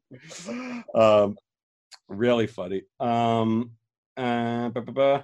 Oh yeah, again, we show him just how he's a shitty dad though too here. When they're walking through the hall, when they're shopping at the grocery store, he's like, I got eczema. How do I make it stop itching? Like, I don't know, scratch it. It's what a shitty thing to say. Here's where I start wondering if they overdo the reaction guy. There's a long second act sag here. It really kind of dies down. He sees the kid again. He's like, "You staying clean, pal? You drink the booze, you lose. Stay clean, punk." The teacher was well cast. I love how she kind of really gives him shit here. I think there was another montage in there at some point. Oh yeah, no, okay, here comes the second good time montage that leads into this play. Oh no, here's where he's trying to teach the kid that he can read. or teach a kid to read, and he takes a shot at Rob Schneider here. He's like, he can't even read, and you just see the quick shot of Rob Schneider and just like the pain in his eyes. I really like that. So we get our second good time montage. Again, the play is super schmaltz. It was really hard to watch. Really weak ass social worker scene with a music crescendo as he gets taken away. They fast track the hearing. This is nonsense. It turns into absolute nonsense. I thought Joey Lauren Adams is really too good for this material at times.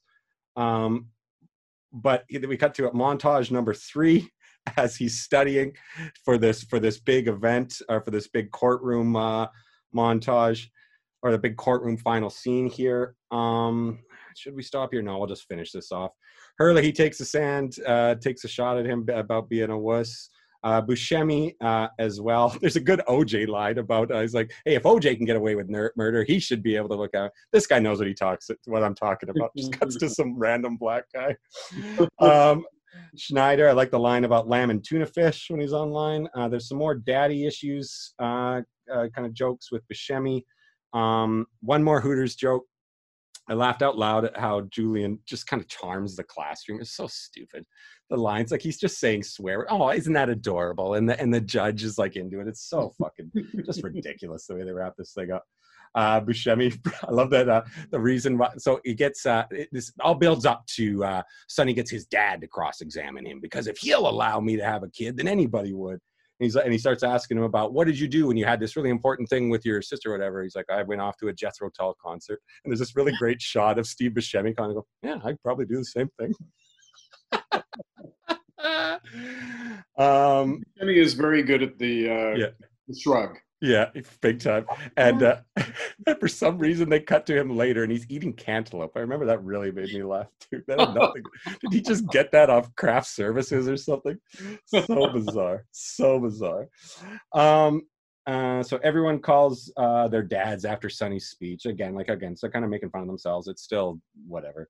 There's a Toronto reference about Joe Carter, because that's where the kid came from, as Jon Stewart agrees that he's going to take him back. Rob Schneider offers one last bit of advice. What was it? It was something about not ordering something at his restaurant. I can't remember what it was. I do not remember. And then we get montage number 4. There are 4 montages in this movie that leads to, it cuts to 1 year and 3 months later. And they're at Hooters. And here's where I think that they could have wrapped up really well. Here's what I said. The guy who was super homophobic should have shown up with his new boyfriend. That would have been nice to put a bow on that joke. And I really thought it would have been great. Here's what I would have done is have they would have run into Buscemi in the parking lot in a like he's re-enlisted in the Marines. He's like, he's like, yeah, things are better with my dad and I've re-enlisted. It's like, oh, you really turned your life around. Yeah. And then maybe a drug dealer walks by and goes, shrooms. He's like, oh yeah, I'll get some of those. Like that. There you go. Put a bow on that bad boy too. All right. Speaking of putting a bow on it, we're in the home stretch. All right. Of Magnolia here. Yeah. Linda lies next to Earl. She cries, apologizes to Phil because she attacked him when she came in. Right. Frank T.J. Mackey returns to applause, but he seems like he's right back into character at first until he has a minor mispronunciation of heinous. He says heinous, so you're starting to see the cracks. He has a minor breakthrough where he's like, where he just basically says like, well, my mommy died when I was early and my dad hit me, so that's why I am what I am. And he wants to fight back at it, but he knows he can't. He's like, no, I will not apologize. Like he's really having to deal with some inner fucking shit here. He grabs the wrong book. Like he really starts to feel like, I remember he turns down a microphone. Like he's starting to feel like, no, I'm going to use this energy, but he grabs the wrong book and like freaks out and just flips that table. You can tell it's clear that he's rattled. Which I remember reading in an interview, it was Tom's idea to flip the table over. Yeah, sounds about right. Sounds like something that asshole would do. And he was hesitating to do it. Yeah. And Anderson sensed that was what he wanted to do. And he said, Tom Cruise, you can flip the table if you want to. Yeah. Awesome. Yeah, it's pretty fucking great. Because it really just, like, you imagine being one of the guys in the audience say, like, oh, what's up with our hero? So now Earl calls from the bed for Phil. And he begins this extended monologue, this dying man. It goes nowhere. again, this is another attempt at resensitization, because I you know that this comes from a personal place of watching his dad die and just hoping for something profound, maybe, but just like he's like, there's a long, after it goes on for like, it feels like it's like 8 minutes he talks, and he confesses to being a bad husband and father, and it really gets into regret. But there's one thing, he said, know that you should do better. He asked for a cigarette. And after a while, he says it's a long way to go without a punch, because and I think that's like, again, it's calling attention to itself, right? He's like, I'm the dying man on the bed in the movie. I'm supposed to like say one last great thing, but that's not. He's trying to resensitize you. As this monologue goes on, Jimmy returns home. His wife looks after him. Claudia gets ready for her date, and a bunch of cops are still looking for Jim's gun, and he's a mess too. Stanley breaks into the library and begins to read about these. I love the way it shoots, like just like wunderkinds. That's what he's looking at, like these like these kids, like geniuses throughout history. Donnie Smith sets his keys up. Linda takes some pills with vodka. Frank sits in his car. Phil tells his fellow co-worker that he'd like to stay on, and gives Earl there's a real close-up as he gives Earl a drop of liquid morphine, and then the wise up scene. It's still really pretty. It's still like heavy. It didn't get me this time. There's times when it's really got me. This time I was thinking about, this is such a risk, right? He's taking such a risk here as a filmmaker. Yeah, because this is when it becomes detached from reality. Yeah, to some extent. Everything up to this point is somewhat plausible, I guess. But I mean, he's still trying to tell us this is something that happens. This is something that happens. You sing, like, there's times in life when a song comes on and it fucking like, doesn't matter what, like, it'll ump the emotional. If it's in the middle of a real emotional moment, you might need it, and it might hurt. You know what I mean? I know. Yeah, I love that it finishes with, and the song is so heavy. I love that it finishes with Stanley, like he's come to a realization, and it's like he looks up and says, he said, like, he finishes with like, so just give up. It's like he's figured something out. So the rain stops. At the bus stop, you can see on the bus stop here that it's Exodus 8:2. Jim picks up Claudia. Donnie Smith borrows a car. This is the one of the Iranian. Yes, this is the Iranian student that I used to work with, or that I showed this film to, would say that to me every day in class. Donnie, oh Donnie, just kills me. I love that line. Remember how much you loved that line? Yeah. When awesome. the movie was new. That's funny. That's fine. It's funny that clicked with a kid all these years later. Yeah. So Frank is at the door. I love the line he gives I love the scenes between the two of them. Even though you can't really see Tom Cruise, to see him and Philip Seymour Hoffman sharing the scene together is so great. And I love that line. Phil, I will fucking drop kick those dogs if they get anywhere near me. He says that twice. I love how serious he is when he says that. And you believe him. Yes, big time. Because at that point he's just like, it's just fuck. I don't need anything else here. I need to get this done. I'd rather not be in this situation. So yeah, you do believe him. Worm. So again, the Worm's son, the black kid who had rapped before, finds Linda passed out in her car, looks through her purse and calls 911. Jimmy and his wife have a conversation where he finally reveals what he's done, but in a very cowardly way. You can tell he's feeling guilt because he knows he's dying, but he doesn't reveal everything. He reveals that he's cheated on her. Like, I think he thinks that he's kind of thinks he can get away with that. Jim's on the date with Claudia. It's awkward to start. Donnie Smith pulls up playing Dreams. He steals money from his work. Frank walks into the room with his dad, and says, first thing he says is, "You prick." And he enters with hate in his heart, and he brings up his mom. He enters with hate in his heart. You know what I mean? He bears his soul almost instantly, but does not want to cry for him. This is an incredible scene. It is so sad, man. Donnie drives away. This is where you see that keep door lock at all times. Keep door lock at all times. Written in Sharpie. That's such a nice touch. Donnie drives away as the medics check on Linda and the kid's rap returns. It's like he's telling us something's coming.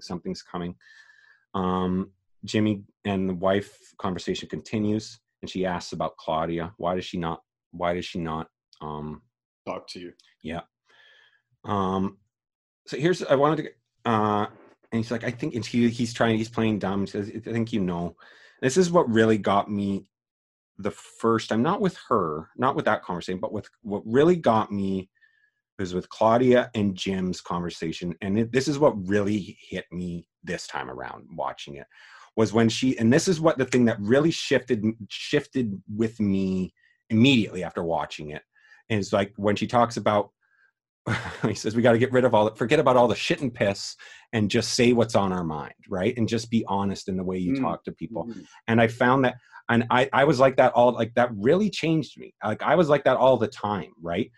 Or I just tried to adapt. I tried to do that more. And like, I remember like people would call me out on it. It's like, I would say things like, well, if after running into an actress I hadn't seen in a long time at an audition, it's like, I hope to see you again very soon. Like I would try to say things as honestly as possible.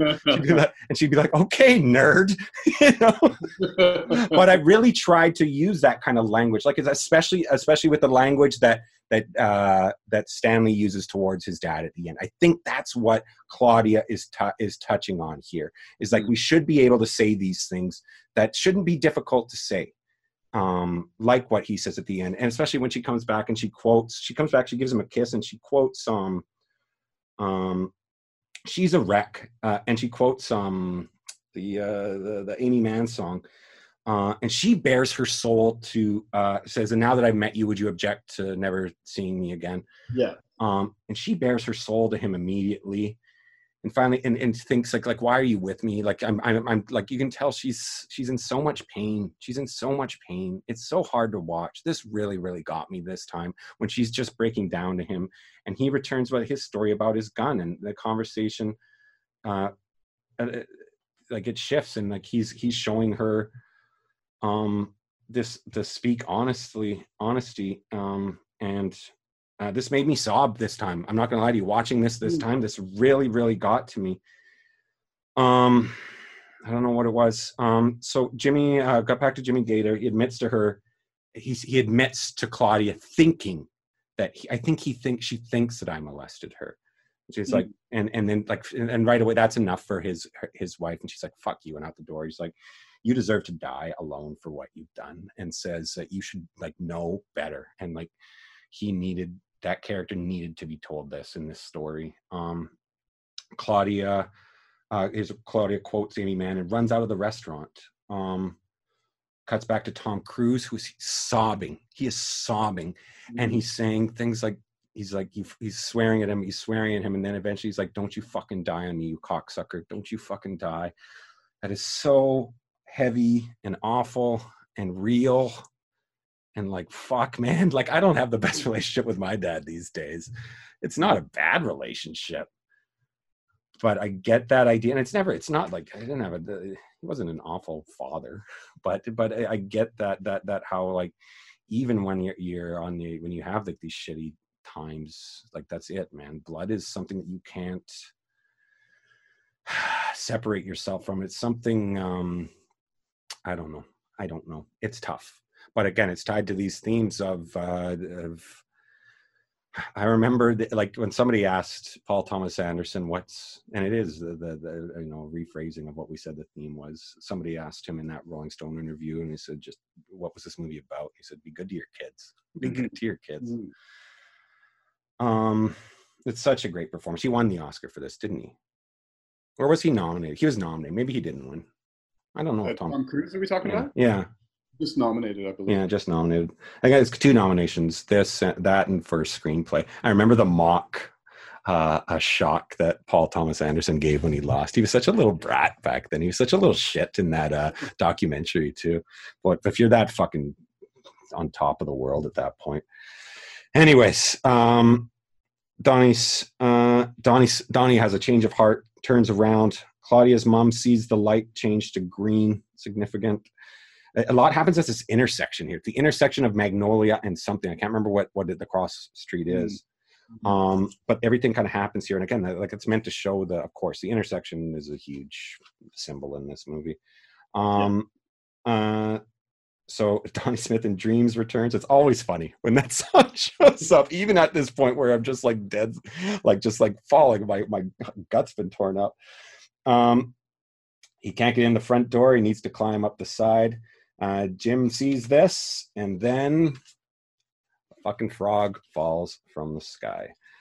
Here's where we see Exodus 8:2. Exodus 8:2 is clear as day. Is like if you do not let my children go, I will smite your city with frogs. That's all. So they were telling us this was going to happen again. We should have known it was coming.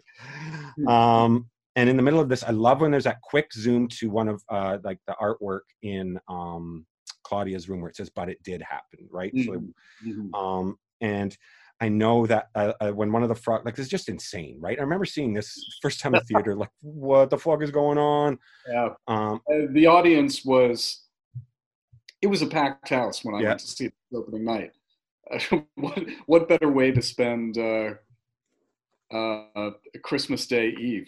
And everybody was just completely incredulous at that point. We've already been put through the emotional ringer. Right.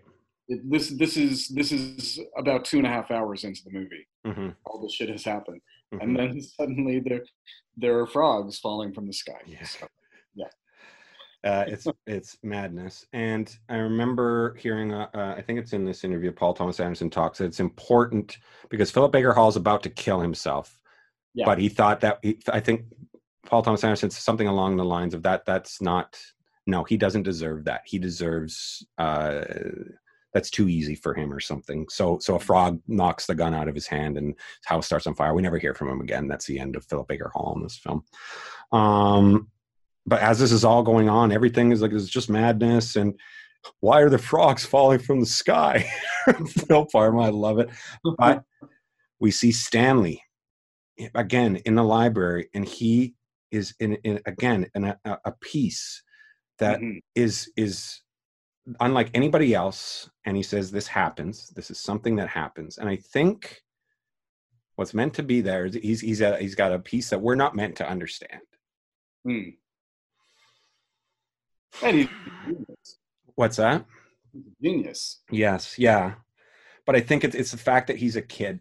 And I think, like, he's smarter than the rest. He's smarter than everybody in this fucking movie. There's one last exchange look between Frank and Earl, but nothing comes out of his mouth, and he dies. It's just awful. It's painful, but it's beautiful. And then the title card reads, "So Now Then," and then we hear this John Bryan score that I love. This is my favorite bit of music from John Bryan in this film. It was what me and my groomsmen walked into at my wedding. I love this. It's so pretty. And he goes over everything that has happened. He mentions the vignettes again briefly, and he again repeats in the book, says we may be through the past may be through with us, but I say it wrong every time. We may be through with the past, but the past ain't through with us. Which is tied to the idea of the sins of our fathers and how you can't escape the things that shape you and the people who shape you.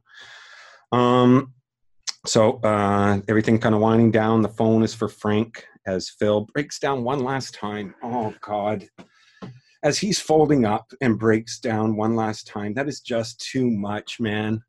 That is too much, especially knowing that he's not with us anymore. Man, that really got me this time too. He's so good. He was a goddamn gift, man. So we learn that Linda is okay. Stanley comes home to his dad fast asleep, and this is what I mean, that line where you have to start being honest and start saying things that are on your mind that you should be saying, even if you're afraid to say them. And he just says, "Dad, you need to be nicer to me. You need to be nice." He's like, "Go to bed, fuck off." He's like fast asleep. I love that scene too. That kid, Jeremy Blackburn, good God. Donnie Smith with Jim He gives another great line. I really do have love to give. I just don't know where to put it. That's so just heartbreaking. Everybody's kind of just hitting us with gut punches here. And the gun falls. The gun falls. And I think it's meant to be tied to the Worm storyline somehow. I haven't gone back and read it. It's a little too cutesy wootsy at the end of that. But maybe it happens. These are things that happen. You lose things and you find them. I guess that's what it's supposed to be. They don't necessarily fall from the sky. But... Yeah. Anyways, we got one last cops monologue to wrap things up.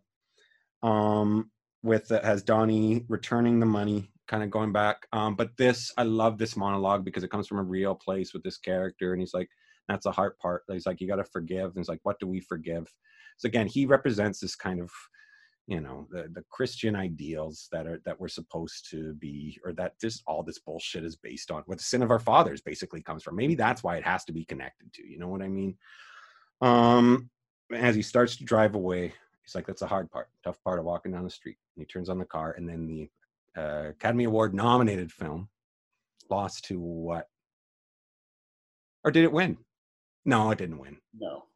I guess it was 3 nominations for this film. It was. I remember her playing. What won? Jesus, what was it?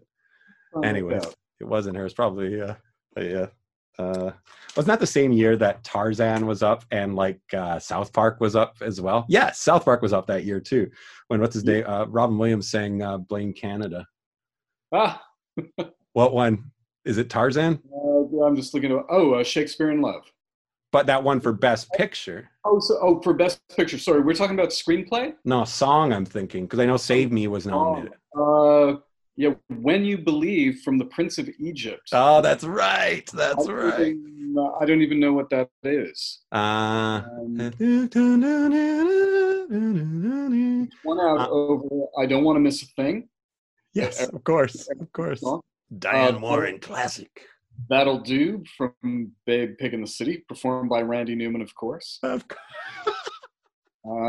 Something from The Horse Whisperer. Weird. Yeah. Okay, but then I guess South Park wasn't nominated that year? No, not that year. year. Blame Canada? Okay, I guess it was a different year.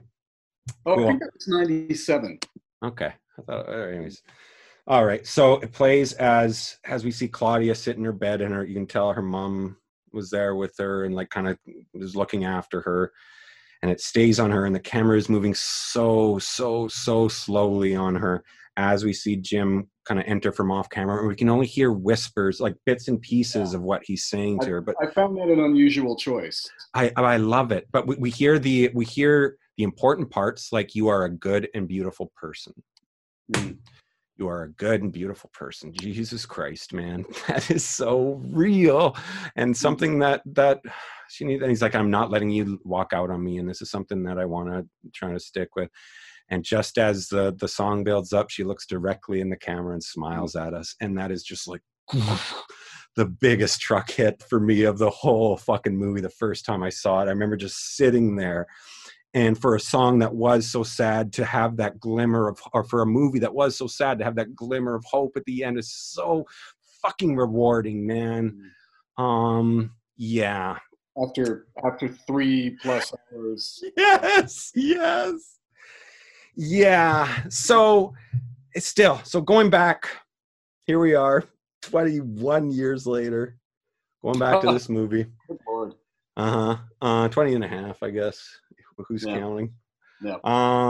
Still stands up, would you say? Absolutely. Yeah, big time. And I know that at the time, or at least this is many years ago, P.T. Anderson said that it would probably prove to be the best movie that he ever made, but that's right. He's since retracted that big time. Did you ever listen to the he did a WTF? No. And they kind of went through film by film, and you kind of get he's like, yeah, it's long, isn't it?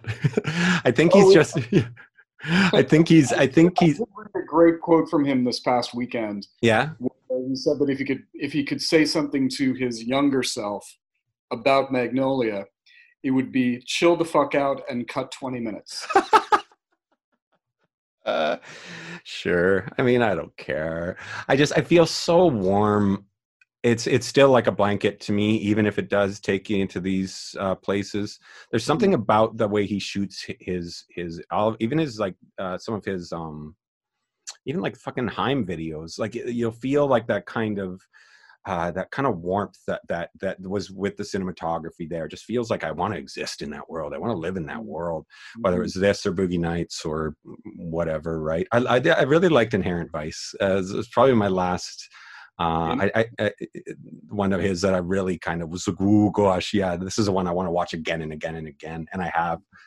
But this is still, yeah, this is my favorite film. This is my, especially as I said, my adult life, and I'm I'm happy that its relevance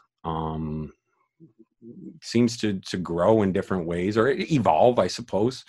Especially with like that toxic masculinity level. There's a recent article about that, and and yet, I would not say it's a movie that people talk about a lot. No. There was no sort of observation around the 20th anniversary of it. I mean, zero. Yeah. Actually, I think there was a vinyl re-release of the Brian that was gorgeous, and I really wanted to send away for it.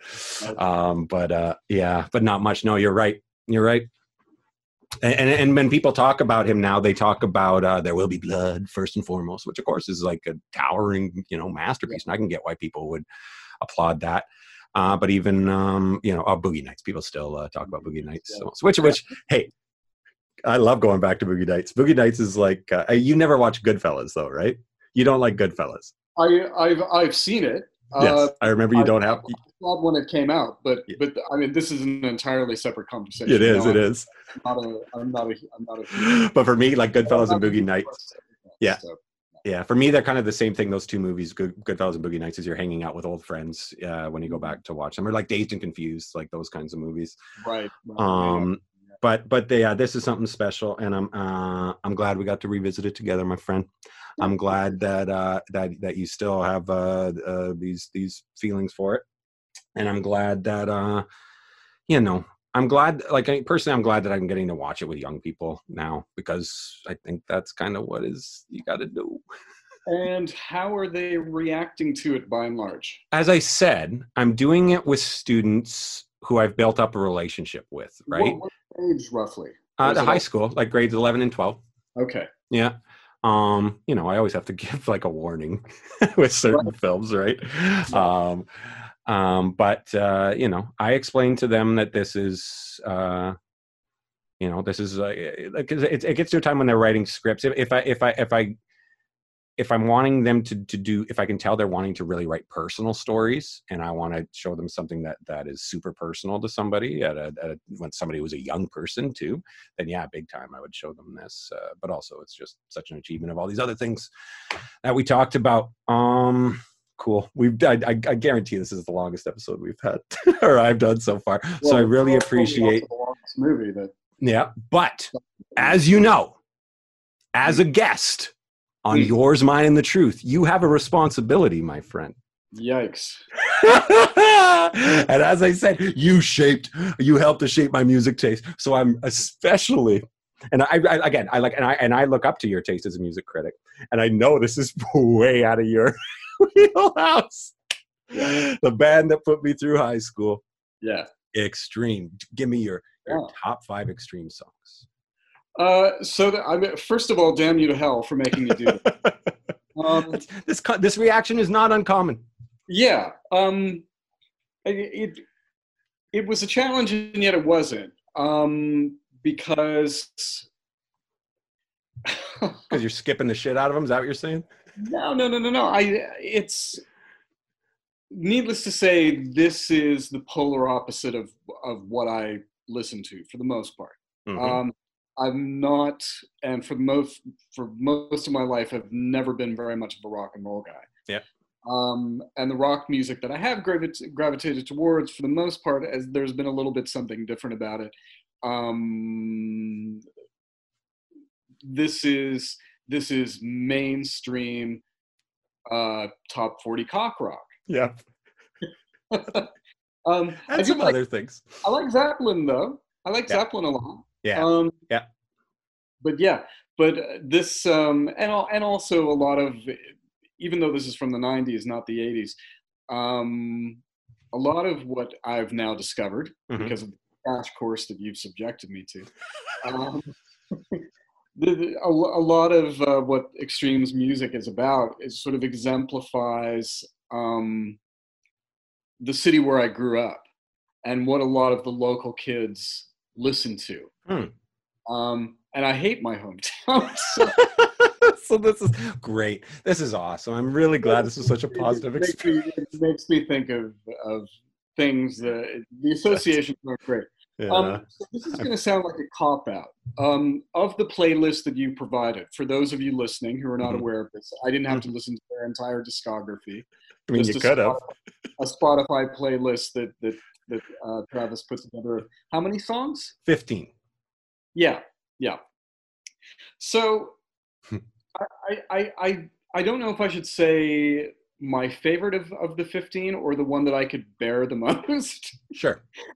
Not a slight. This is not a slight against you, because I'm 50 years old. I'm past the point where I try to be an iconoclast and lord my musical taste over other people as if I think I know better than they do. This is not about that. I know. It's just not to my taste. Yeah. So more than words, because it's their least rock and roll song. Yeah. And it's a Stone Cold classic. It's a Stone Cold classic. What can you do? Stone Cold classic. All right. And it doesn't have any widdly guitar solos. Yeah. Man. Will that ever be fashionable again? Do you think? That's an interesting question. You would think not, because when was the last time that one of those figured in a huge top 40 song? I know.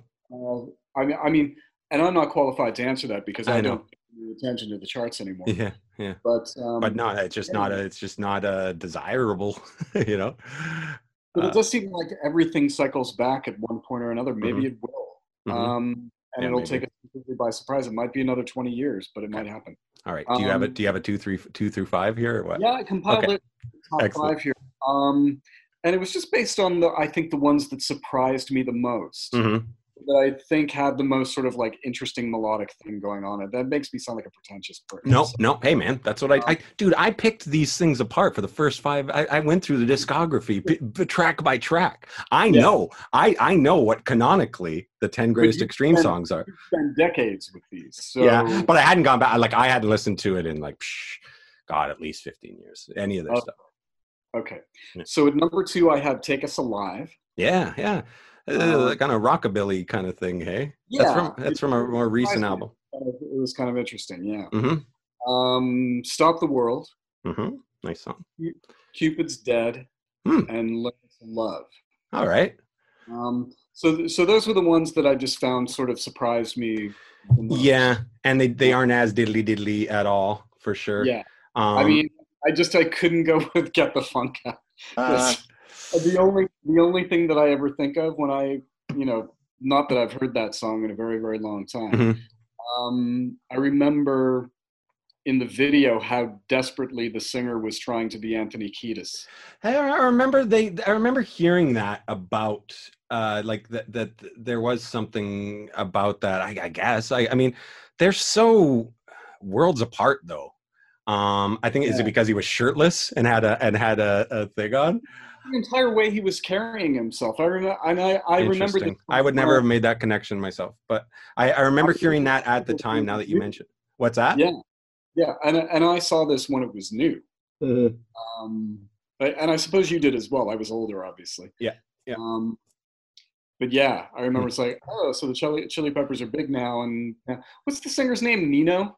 Nuno is Gary Sharon's the singer. Nuno is the guitarist. Oh, he's the guitarist. And Nuno, Nuno, he is the guitar hero. But he's also he was Rihanna's music director for a decade. Wow. Do you remember 4 or 5 seconds? Something I did not know. Yeah, the 4 or 5 seconds performance at the Grammys with Paul McCartney, and there was one other guitarist on stage. It was Nuno Bettencourt. So Okay. like this guy's, you know, he's kept busy, let's say that, and has like maintained like some level of relevancy, just not in a, you know, not as a guitar god. I think they'd be a great house band. You know what I mean? Like I think they could do a lot of that. Yeah. Wow. They're no longer active as a band, though? No, they're supposed to have new music coming out. They were supposed to be at a, like, oh my God, I've never seen this band live. I never got to see them live growing up in Calgary. They never came close. There was one opportunity where they kind of passed through a summer, but I was away in the States through like some sort of festival with Bryan Adams. But they were scheduled to perform at a Canada Rock Festival in Grand Forks, BC this summer on a night that opens, listen to this, Bill, opens with a DOA. Then you got Starship, and you got Extreme, and then you close the night off with the B-52s. Like, how crazy a bill is that? That is a bit of a dog's breakfast. It sure is, eh? But of course, canceled. I'm like, I remember seeing this. Like, I learned about it like literally the day before I started the podcast. You're like, oh my God, it's all coming together. I'm getting followed by Gary Sharon on Twitter now. I thought it was all going to be this big kind of, but no, not to be. Maybe someday.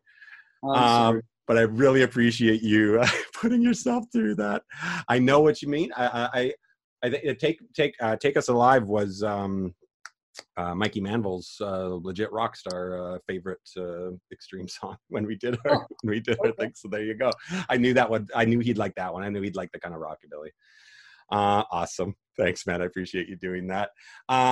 Anything else in your life you want to talk about right now? Anything coming up for you? With COVID? No. No, man. No, I'm working on my second book. Yeah. And which has been very slow going, in particular since COVID started, because every writer that I'm talking to, for some reason, they've been, like so many of us, we're sucked out of the reality that we're used to. Yeah. And it makes focusing very difficult. And in my case, when I have to write an extended project, which a book very much is, I do my best work outside of the home. I'm one of those twats who likes to go and sit in Starbucks for hours on end, because I write best when I've got human activity going on around me. So interesting.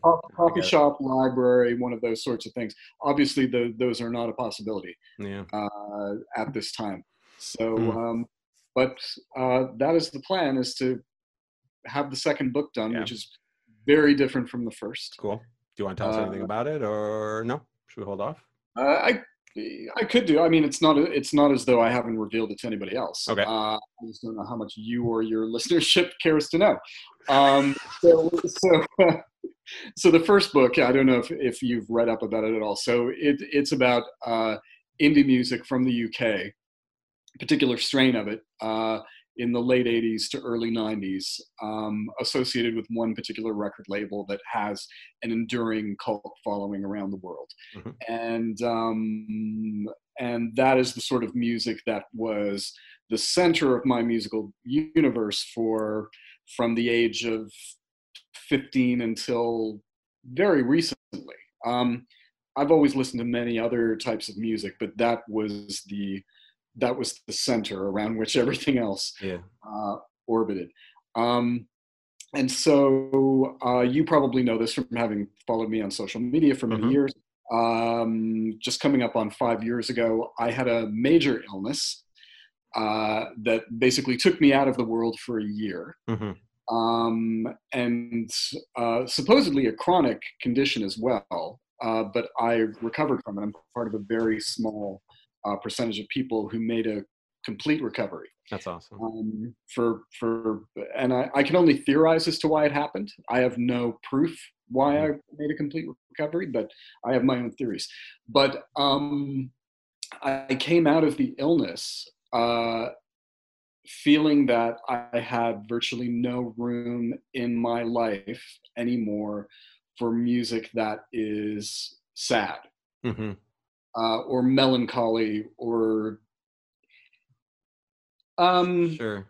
I came to the conclusion that sad music is a luxury for people who have never experienced real trauma, and and I became obsessed with with disco, jazz, funk, even some house music, which I had never previously listened to. Everything that, virtually every genre that emphasizes rhythm and that it's unashamedly happy. Funky metal, for example. Well, yeah. And it was, yeah, there we go. And it was part of my recovery as well, because I basically am of the opinion that I recovered through just physical activity, by just moving. Yeah. And I needed music that propelled me. So the book begins about the illness that I went through, because it's an extremely rare neurological condition that most doctors have never even fucking heard of. Yeah. And how I got through that, and just what it's like in middle age to experience an almost wholesale shift in the music that you listen to, after having been obsessed with music virtually your entire life. Because in middle age, you're just supposed to be entrenched in whatever it is that you grew up listening to. Whereas with me, it was the opposite. Everything just completely shifted. And then it expands and takes a wider view of the role that music has played in physical and mental recovery from all sorts of illnesses and trauma. Yeah. And so the book is called Disease, Depression, Disco. I love it. I love it. Oh man, I can't wait. That sounds great, bud. I'm really wait to get on with it. Yeah, I get it. Well, I hope the coffee shops open up soon for everyone's sake. Thank you, sir. Thank you. Well, I'm really happy to hear that everything's good health wise. I was going to ask to see if I didn't know it was a complete recovery, but I know that you had gone through everything.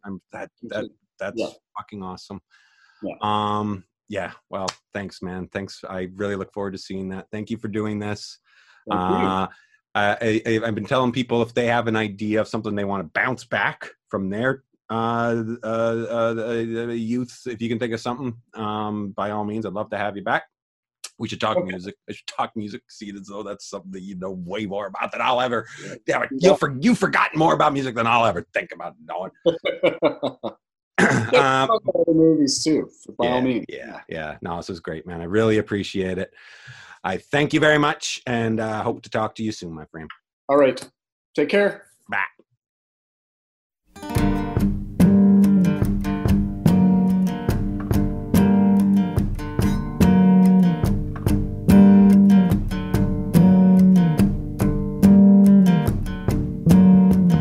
You look like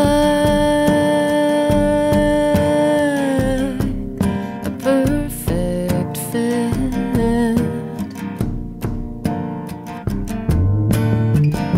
A girl in need of a tourniquet. But can you save me? Come on and save me. If you could save me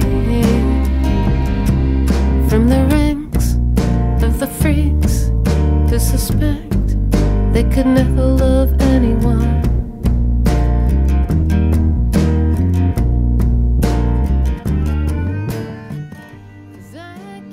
Yeah, Magnolia.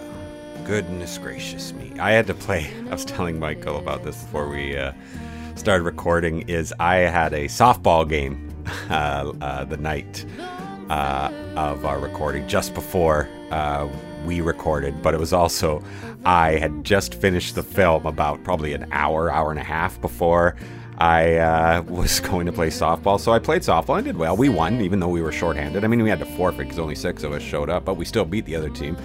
But I was playing as like kind of like, you know, a half like broken man after this watching this movie, because this movie just it takes a lot out of you. But it does for me. I can't overemphasize how much The Last Smile from Melora Walters means, and how much hope that fills you with, and the idea of looking after each other and carrying each other, whether it's generationally or just like recognizing when someone we care about is in pain and being there for them to tell them that they are a good and beautiful person or whatever it is they need to hear is so meaningful to me. So that brings us to one other thing that I did want to mention that I was looking up. So Mike was looking up the Academy Award nominees for Best Original Song from 1999. Technically, the film came out in 1999, but the Academy Awards were in the fourth best of these 5 nominated songs. I think fifth best of the song, I'm just saying fifth best by default because I never heard it. It's Music of My Heart by Diane Warren from a movie called Music of the Heart. But also When She Loved Me from Toy Story 2. By Randy Newman, which is remember performed by Sarah McLachlan. Goodness gracious, that montage in that film is so heavy. 99 was such a good year for movies. Also nominated, I was right, Blame Canada by Trey Parker and Mark Shaman. I remember it was performed by the late great Robin Williams. And Save Me by Amy Mann, which I think amongst those real strong, especially those 3, I think definitely the best. And the song that still kind of haunts you when you hear it, I think. So we should, I guess, wrap things up here. But before I do that, I've got a special guest I'm going to call in here. Just one sec. Hello? Okay, yeah. You can hear it? Okay. This is my daughter, Nora Mary Washington. She's going to join us because I wanted to ask her a few questions about the film we watched of the 2 called Big Daddy. What did you think about Big Daddy? I liked it. It was really fun. Mm-hmm. What can you remember a scene that you liked or that you thought was funny? The part where, they put, the sleeper. The sleeper hold by Chief Jay Strongbow. I remember that, too. Yeah, that was pretty funny. And then he was asleep. And how did they try to wake him up? What did they do? You can say it. They tapped his balls. Yeah, I like that part too. And he was still asleep. He wouldn't wake up. That was pretty funny. Okay, one last question. What do you think? I'm going to ask you, is it wrong to confuse children with angels? Not really. Why not? Because children kind of are angels. That's what I think too, right? All right. Anybody you want to say hi to out there? You want to say hi to anybody who might be listening? Hi, Dia. Hi, Amber. Saying hi to Dia and Amber. Okay, that's nice. I'll be sure to let their moms know that you are on here. Next week, I'm returning to talk about a movie again. Another movie that I don't really... I haven't watched in a long time. Probably more than 20 years. And I don't think it has stood up as well as Magnolia has. Yeah. Okay, but it's called Godzilla. And we're talking about the Emmerich and Devlin version with Matthew Broderick that came out in the, I guess it's probably early, is it 2000? Probably, or something like that. Yeah, probably. Okay, so, and also the soundtrack, because I went to that movie twice, and I listened to a lot of that soundtrack at the time when I was working at Blockbuster Video with our friend who's going to be joining us next week. He's a great actor, great comedian, Brad McNeil. So I hope you can look forward to that. Until then, from me, Travis Woloshyn, and my buddy Bones. Hi. We'll see you next time on Yours, Mine, and the Truth.